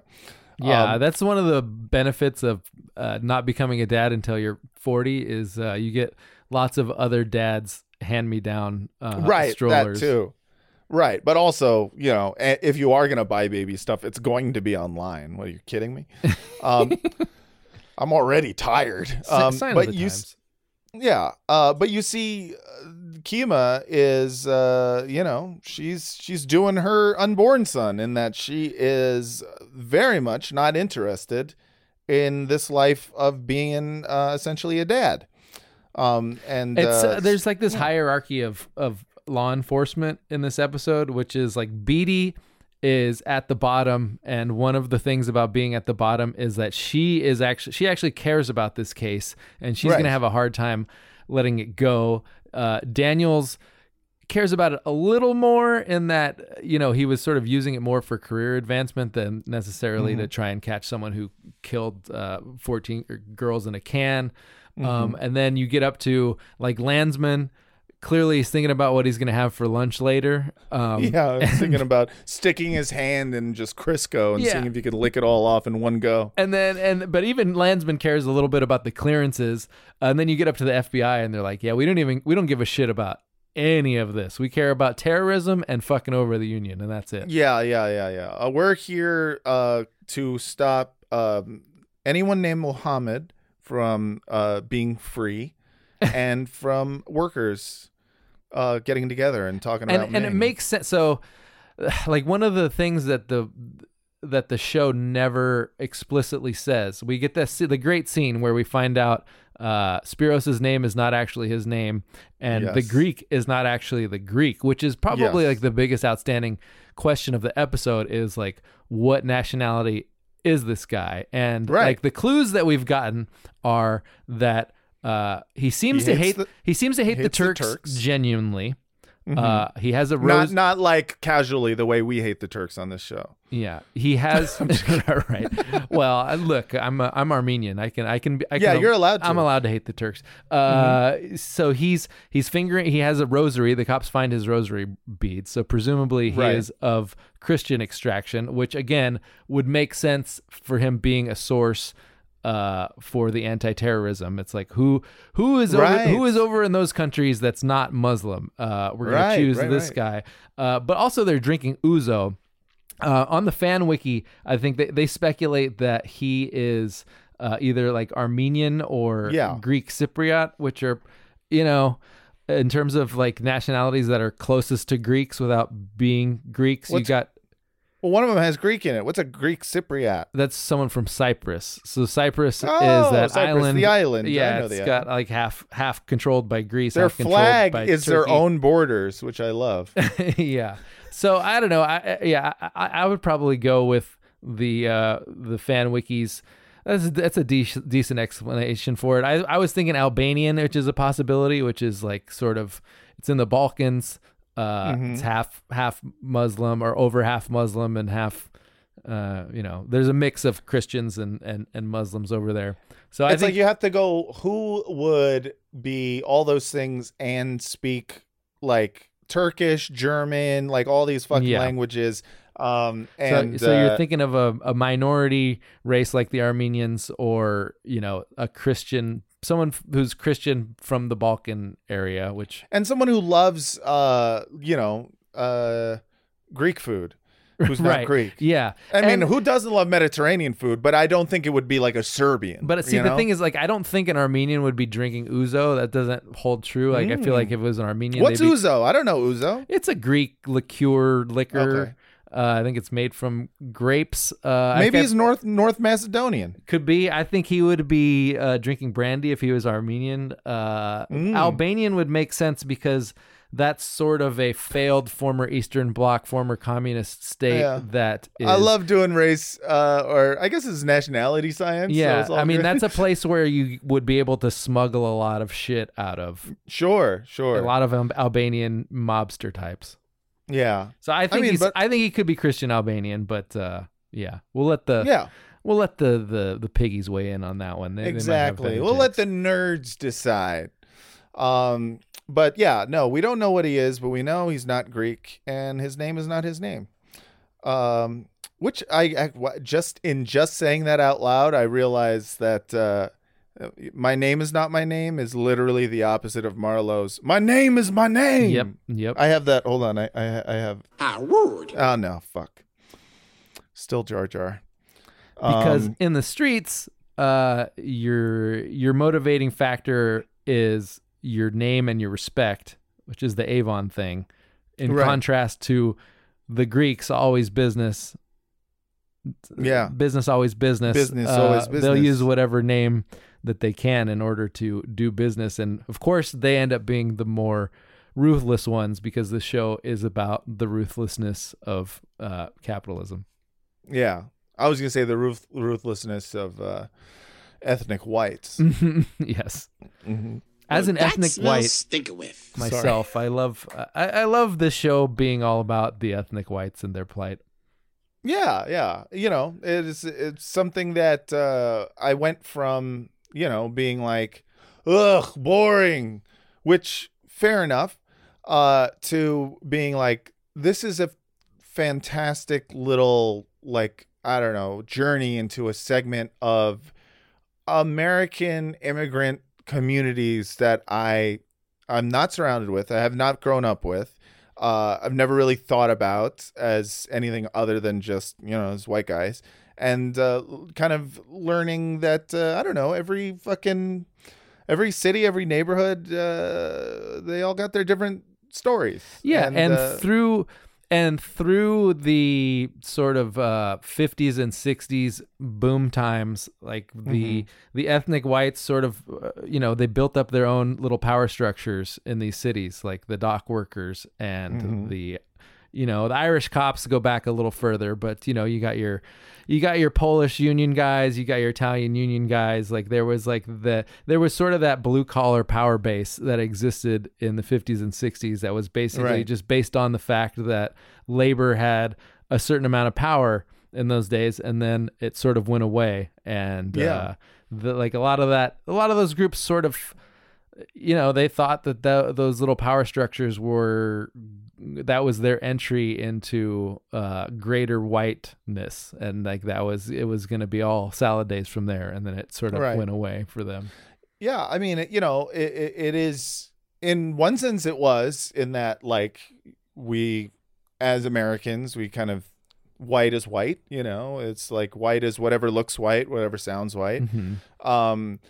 And so you have at least that going for you. But like in terms of like what kind of what your material situation is in terms of like, you know, your money and your job and your security and all that stuff. Like, there's a different fucking story. It's still that everyone. Old Eastern establishment. With the FBI and J. Edgar Hoover, they still have the real power when push comes to shove, basically. Yeah.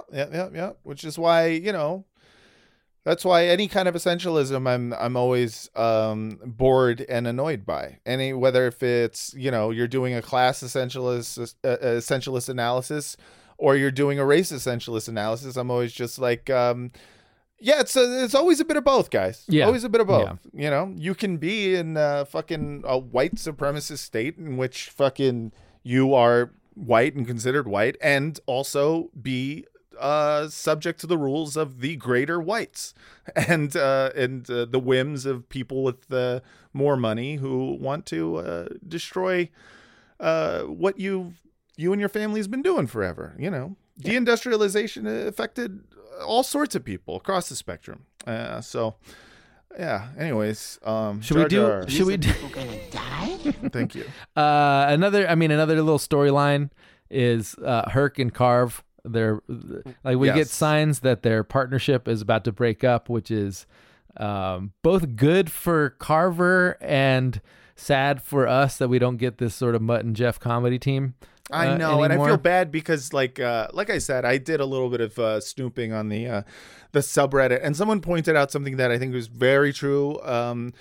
Is that we have, I think, on average, skipped a good amount of Herc and Carve material, at least this season. Like there was like it was always in the docket. We always like Herc and Carve. It's all frosting to some degree. Like it's all like, just good. Fun stuff. It's like the opposite of The Sopranos in a way, in which like The Sopranos was a show in which we really like the bits always stood out so much that like we would focus on the bits kind of like to, I don't know, to the detriment of like talking about the main fucking plots of the characters and the story arcs and whatnot. And in this show, I think like the narrative and like the story it's telling ends up taking over the conversation a lot of the time. So we do kind of miss the we're trying to explain some of the more complex aspects of the show, the nuanced aspects, and I don't think Herc and Carve is that. It's very simple, and that's why it's great. But in this one, like they do add a little complexity where it's a trying to find a balance between how to figure out how to move up in this organization and how to do what you actually wanted to do in the first place. And Carve, you know, we see that like he realizes that he actually likes doing real police work, and Herc doesn't really care. Right. And what I love is that they are sitting just watching Nikki's parents' house and waiting for him to come home, and no one has told them that Nikki has already turned himself in. Yeah. So they're just waiting, and like Carver, sorry guys, we forgot. Yeah, so they just forgot to tell them like, oh no, come back, he's here. And Carver is, I mean, hats off to him. He's really trying to make up for last season when he snitched and fucked up, you know, the whole Wire by snitching to Burrell about a bunch of stuff. He was the leak. And so he is like, no, we got to do this. Daniels has been cool. Fucking, we're part of something bigger. We're making cases, blah, blah, blah. And like, they're just sitting and watching nothing. Nothing's ever going to happen. And Herc is like losing his mind, and I think the scene in which they snap is my favorite because it opens with Herc threatening to commit suicide, and I have that clip. Either he comes home in the next 5 minutes or I eat my gun.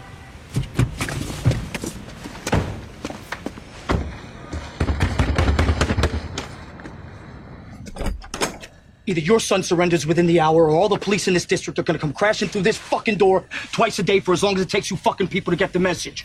You hear me, pal?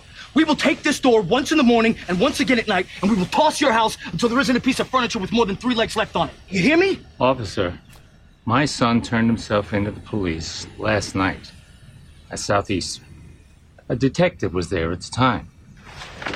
Motherfucker, come on. Like Angry Carver is the funniest Carver. Yeah, and like in a different show, Carver would be the baby face and Herc would be the dumbass villain. But like in this scene, you realize that like Herc's kind of right. Like like trusting that Daniels cares about your advancement in their situation is stupid. Like it was the wrong move for them. Yeah, and I think good police work clearly is boring as shit.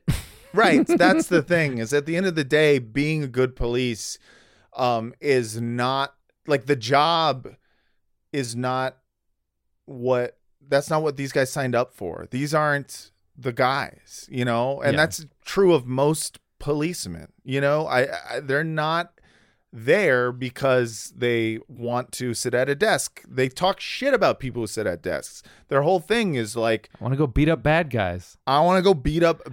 Which is probably the reason most people like become police, because that's the imagery that we've sort of inherited. Is that's the narrative we like. That's all our shows. That's all our stories. It's like what we fucking enjoy. And so you've got, you know, and this show gives it to us too. Like Pryzbylewski punches Valchek in the face. Like that's what we wanted to see. Yeah. And so, you know, like you've got Herc, who is he just represents the id of probably every cop you've ever had an interaction with. Is that the right use of id? Yeah, and more or less, I think so. I mean, I'm not a Freudian.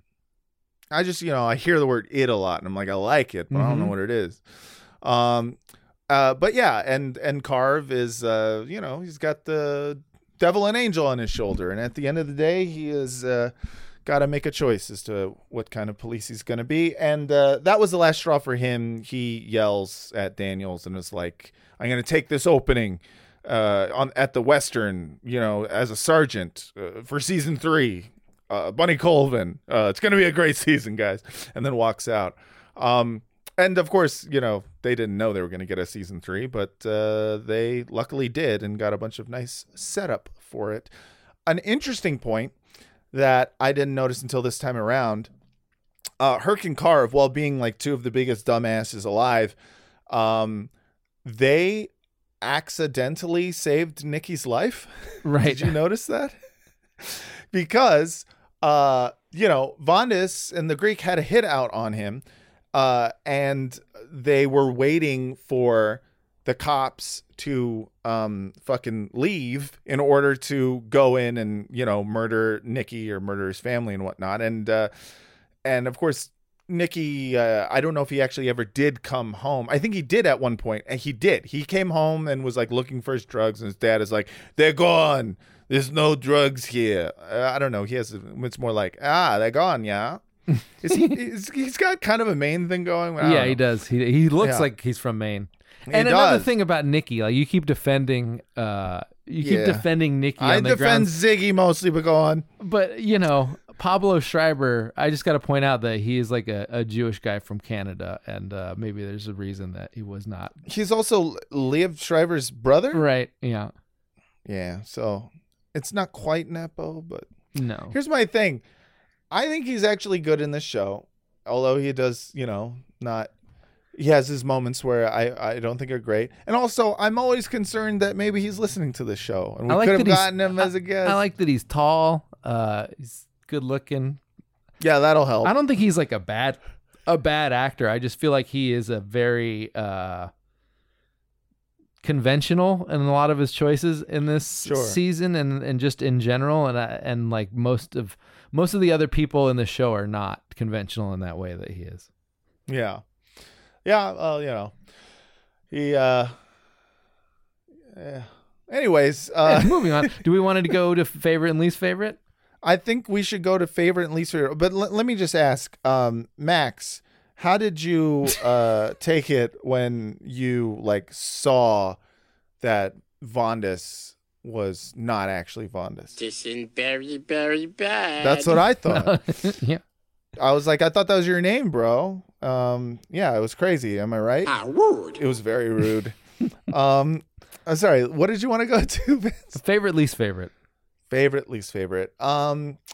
Yeah, I guess if I had to pick a favorite scene, one of my favorites is a very small moment, but like Bunk and Beatty are, while they're trying to solve the case, they go to Philly to see if they can get some information about this the shepherd of the girls who possibly died there. And they talk to this Philly cop who might be the dumbest motherfucker they've ever talked to, and it's just really wonderful. We're looking for anything out of the ordinary, probably at night. Oh, unusual. You should have said so before. That's what we... You're right, sir. Absolutely right. Just see if there's anything like that. Nope. All I got is usual. All right. Any way that you can give us the name of the security officer that was working this pier on that night? What was that date again? February 5th. It was Walt. Walt Stokes. Is he working tonight? It's Tuesday. Walt's off on Tuesdays. What do you want Walt for? See if he can make any of these. Wouldn't do much good. Afraid Walt's not as up to speed as the rest of us. I mean, come on. Come on, bro. And then, of course, it ends with him being like, well, since you came all this way, would you mind checking out all this evidence that we have filed and collated for you? Like, it's like, come on, dude. I love it. That, to me, it's nice to have these like little clown scenes. Yeah. Yeah. What about you? Do you have a favorite, least favorite? Mine is very related to that scene. This is, I mean, it's just a one-liner, and it's probably my favorite line of the whole season because I laughed so hard that I had to like stop because I was missing the next part of the scene. But when they're in there and they're looking at all the pictures of the dead guys that have their hands. And by the way, I would love to know how they cast the guys who got to be naked corpses on this show. But Bunk and Freeman and Beatty are looking at all the pictures, and Bunk just says, you know, somewhere there's a detective looking at a bunch of pictures of heads. Which is such a perfect one-liner. Yeah, just trying to like put the pieces together. Like, I got these hands, I got these heads. I wonder if there's a body somewhere. Yeah, very good scene. Yeah, there's you know, Bunk. I feel it's unfair because Bunk is almost the unsung comic hero of this entire series, and we try to make him we try to sing him as much as we can. But you know, again, sometimes we miss it. And in this episode, he also has this great moment.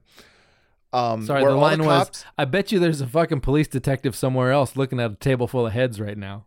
Yeah.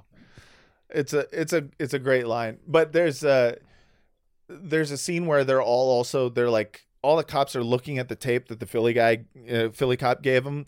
And they finally get around to, you know, the night in question of the guy who got killed, and they're watching him get beat up. But because it's like nice that they have this like footage from the inside of the place, they're like horny for it. And I have a clip. Oh, well, tell me we got cameras inside. Oh, Jesus. Oh, my pants are wet. Yeah. Come on, baby. Oh, yo. bang. Yeah. Like, just they're watching a guy getting beat up right before he gets murdered, and they're like, fuck yeah, dude. I mean, the feeling of closure that you didn't think you were going to get on this case. I mean, absolutely. Can't blame them. Yeah. Least favorite. I have a big winner for that, which is that the show never bothered explaining how two middle-aged, not very large Greeks killed a giant Polak with a knife. Felt like I would like to know how that happened, because in my head that is not a very easy thing to do, and if you do it, you're probably not going to come out of that completely unscathed looking like these two dudes just hanging around drinking ouzo the next day.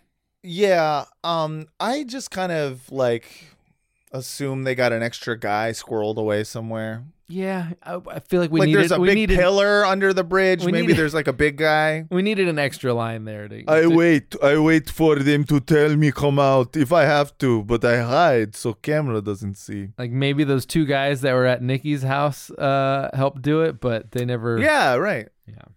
I can suspend disbelief enough to assume that there's just a very large man behind a pillar. Yeah, but when they said like, oh, we should have had Sergey do it, they could have just said, oh, we could have had Sergey do it instead of those other 2 guys that helped us do it. They said, that Sergey would have done a better job at sinking the body because the body floated back up. Right. So I think that's what they were saying. Yeah, sure. But I feel like you could have inserted a helpful little plot hole closer there. I think my least favorite scene, and I think you'll appreciate this, is Nikki Sabatka after, he's like sitting around, in the can in the union, fucking in Frank's old office, I think, and he is fuming about like I'm gonna kill them, and I will have the clip. I'm gonna kill him. Fucking Greek bastards.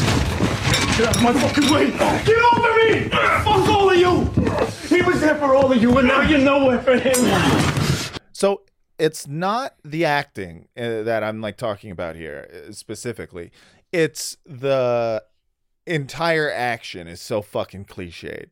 It's it's like this very theater type scene where it's just like, I'm gonna go kill him. Yeah. What now? Do you know where they are? Where are you running to? What if they had let him go? Would he just he'd go outside, go like, has anyone seen the Greeks? Like, what would he doesn't know where to go. And so like, it seemed like a scene built for a guy saying, hold me back. And I was like, I don't think I mean, that's a very hold me back group of guys, but yeah. Sure. I mean, you could count on them to hold him back, but I'm just saying, as a scene, it doesn't do much but be like, hey, don't be like your cousin. It's like, yeah, okay.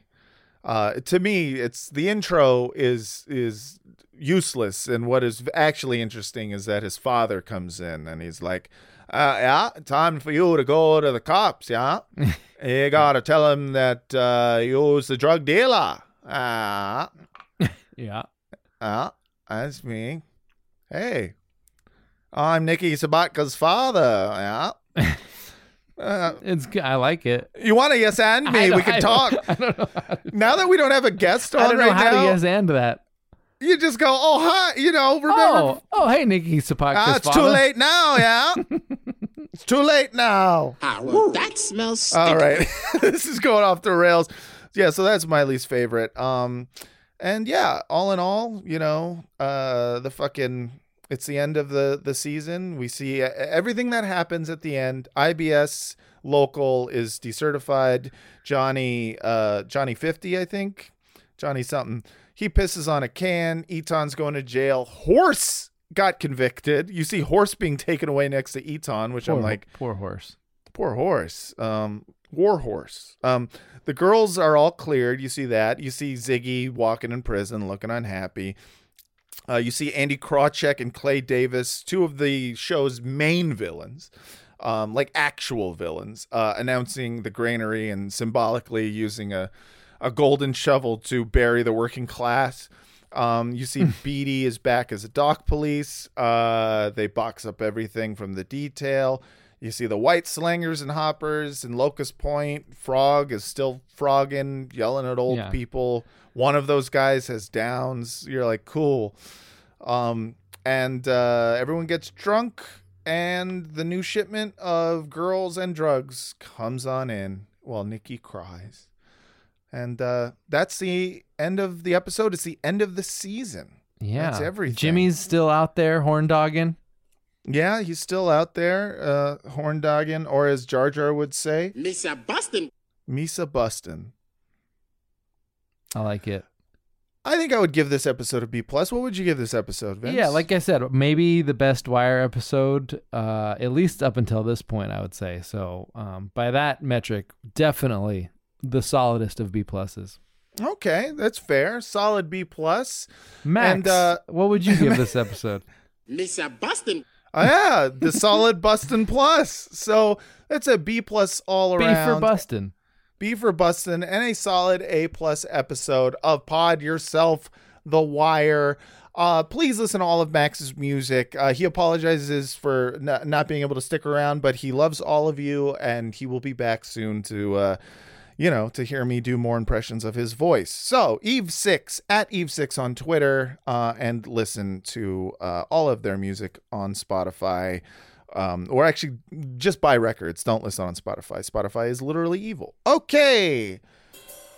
Patreon.com/Frogcast for all of the bonus episodes. Also, the $8 tier gives you a street name. And Vince, these are our last for season 2. So are you ready? Because there's a few. And we're starting off with, and this is his real name, John Joseph McNulty, who goes by Joe McNulty. Joe McNulty. That's yeah. I mean, we could just call this guy the Rascal because he's a McNulty, and McNultys are all rascals. It's genetic. I like it. They can't help it. They're Irish. They're Irish. It's in their blood. It's in the blood of Christ. Okay, next is Graham Heegler. We call this guy Baldy because he's the bald eagle. Oh, very good. That's nice. Next is Stephen Cohen. Stevie Cohen. Are we sure this guy is not one of Maurice Levy's pals? I feel like he's... That's just no? Racist. That's just racist. No, that's fine. I like it. Go on. He's one of... He sounds like he could be at Maury's law firm, so we're going to call him the counselor. I love it. Jewish lawyer. Next is Yuri Borakio. Wait, no. Boreko? Boricua. No, Boreko. I think you got it. I'm going to call him the Puerto Rican because he's a Boricua. Oh, okay. Okay, good. I was worried. Next is just JK. That is what the name is. He's just $10 just donor. Kidding? Yeah, we're going to call this guy Josh because he's just joshing. I like it. I hope the J actually does stand for Josh. That would rule. 3 more. Neil Schneider. We're going to call this guy Jaws because he reminds me of Roy Scheider. Okay, that's good. Next is Kyler Pledger Rose. Frat boy. I mean, his name is Kyler. No, it was more because his last name Pledger. Oh, Pledger. Okay. Because, I mean, all of it kind of works. But he's also pledging money to the fight. That's true.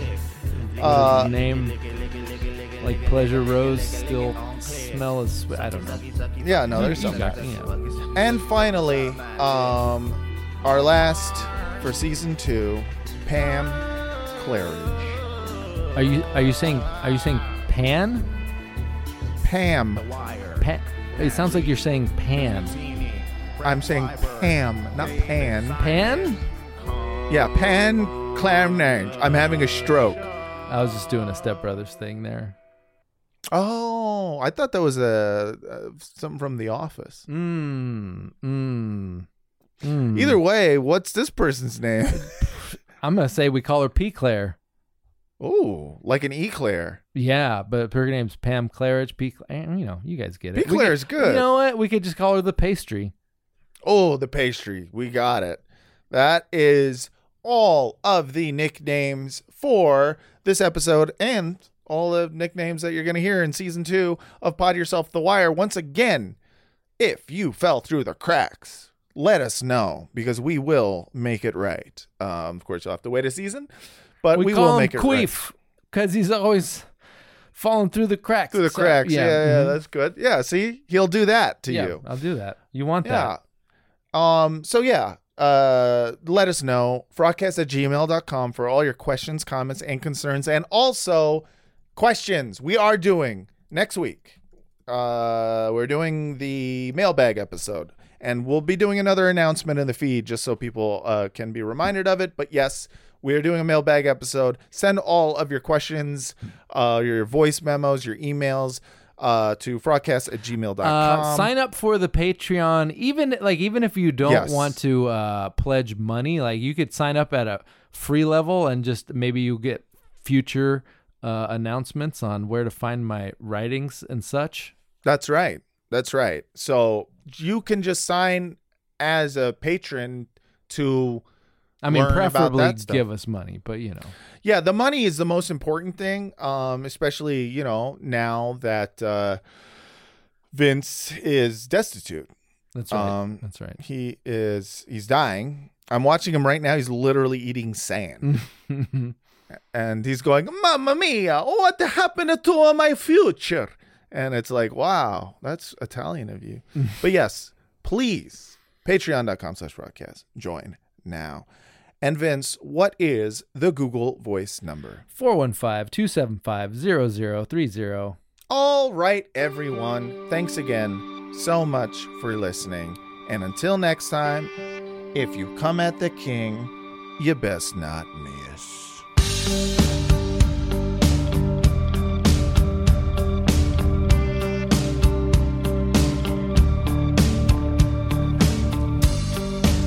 So tonight, Frank has died. Freeman looks at headless guys. Nikki sees the Greeks leaving. They're gonna be gone for good again. Nikki's willing to inform. Tells the detail everything. Here's a toast to Daniels, who's late to the hotel. Here's to the Wire and white boy crimes. Here's to the docs and Polish guys, saying goodbye to polarizing season 2.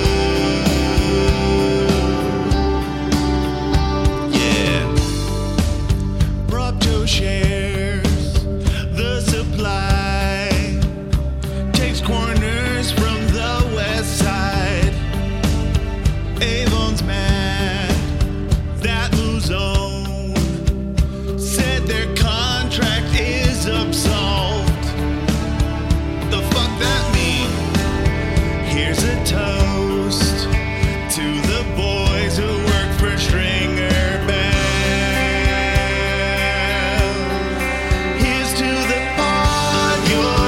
The Wire and representation of ethnic whites, the much maligned and hated Wire season 2.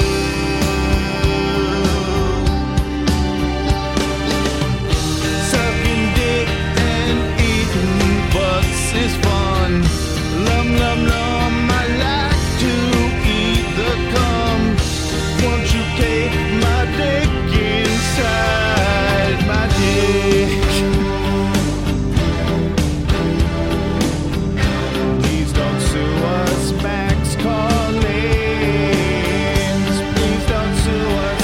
We don't have the money to pay for lawyers, so just enjoy the song. Here's a toast to the boys and girls who hide with me. Here's to here's to the Wire and Vince Mancini. Here's to Fred Feinberg and myself. Here's to our guests like Max Collins or fucking Eve Six, bitch. Here's to everyone who came on season 2 to talk about dogs and spell checks with voice and talk about other stuff like Kima trying to not be a dad. And all those girls in the box too, bitch. So many dead girls. All right. Well, see you next season.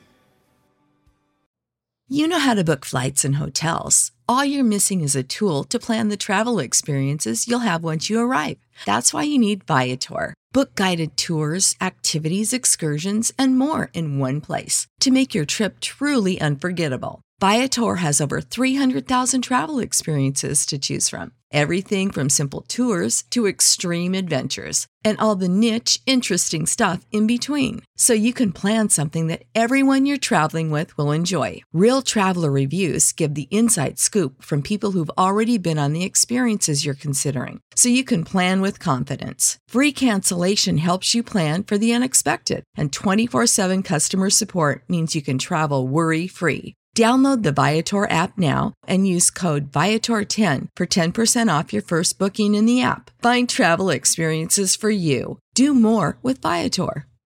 Support for this podcast and the following message come from Corient. Corient provides wealth management services centered around you. They focus on exceeding your expectations and simplifying your life. Corient has been helping high achievers just like you enjoy their lives more fully, preserve their wealth, and provide for the people, causes, and communities they care about. As one of the largest integrated fee-only registered investment advisors in the U.S., Corient has deeply experienced teams in 23 strategic locations. Corient has extensive knowledge spanning the full spectrum of planning, investing, lending, and money management disciplines. Leverage Corient's exclusive network of experts to craft custom solutions designed to help you reach your financial goals, no matter how complex they may be. Real wealth requires real solutions. For more information, connect with a wealth advisor today at Corient.com. That's Corient.com. Corient.com.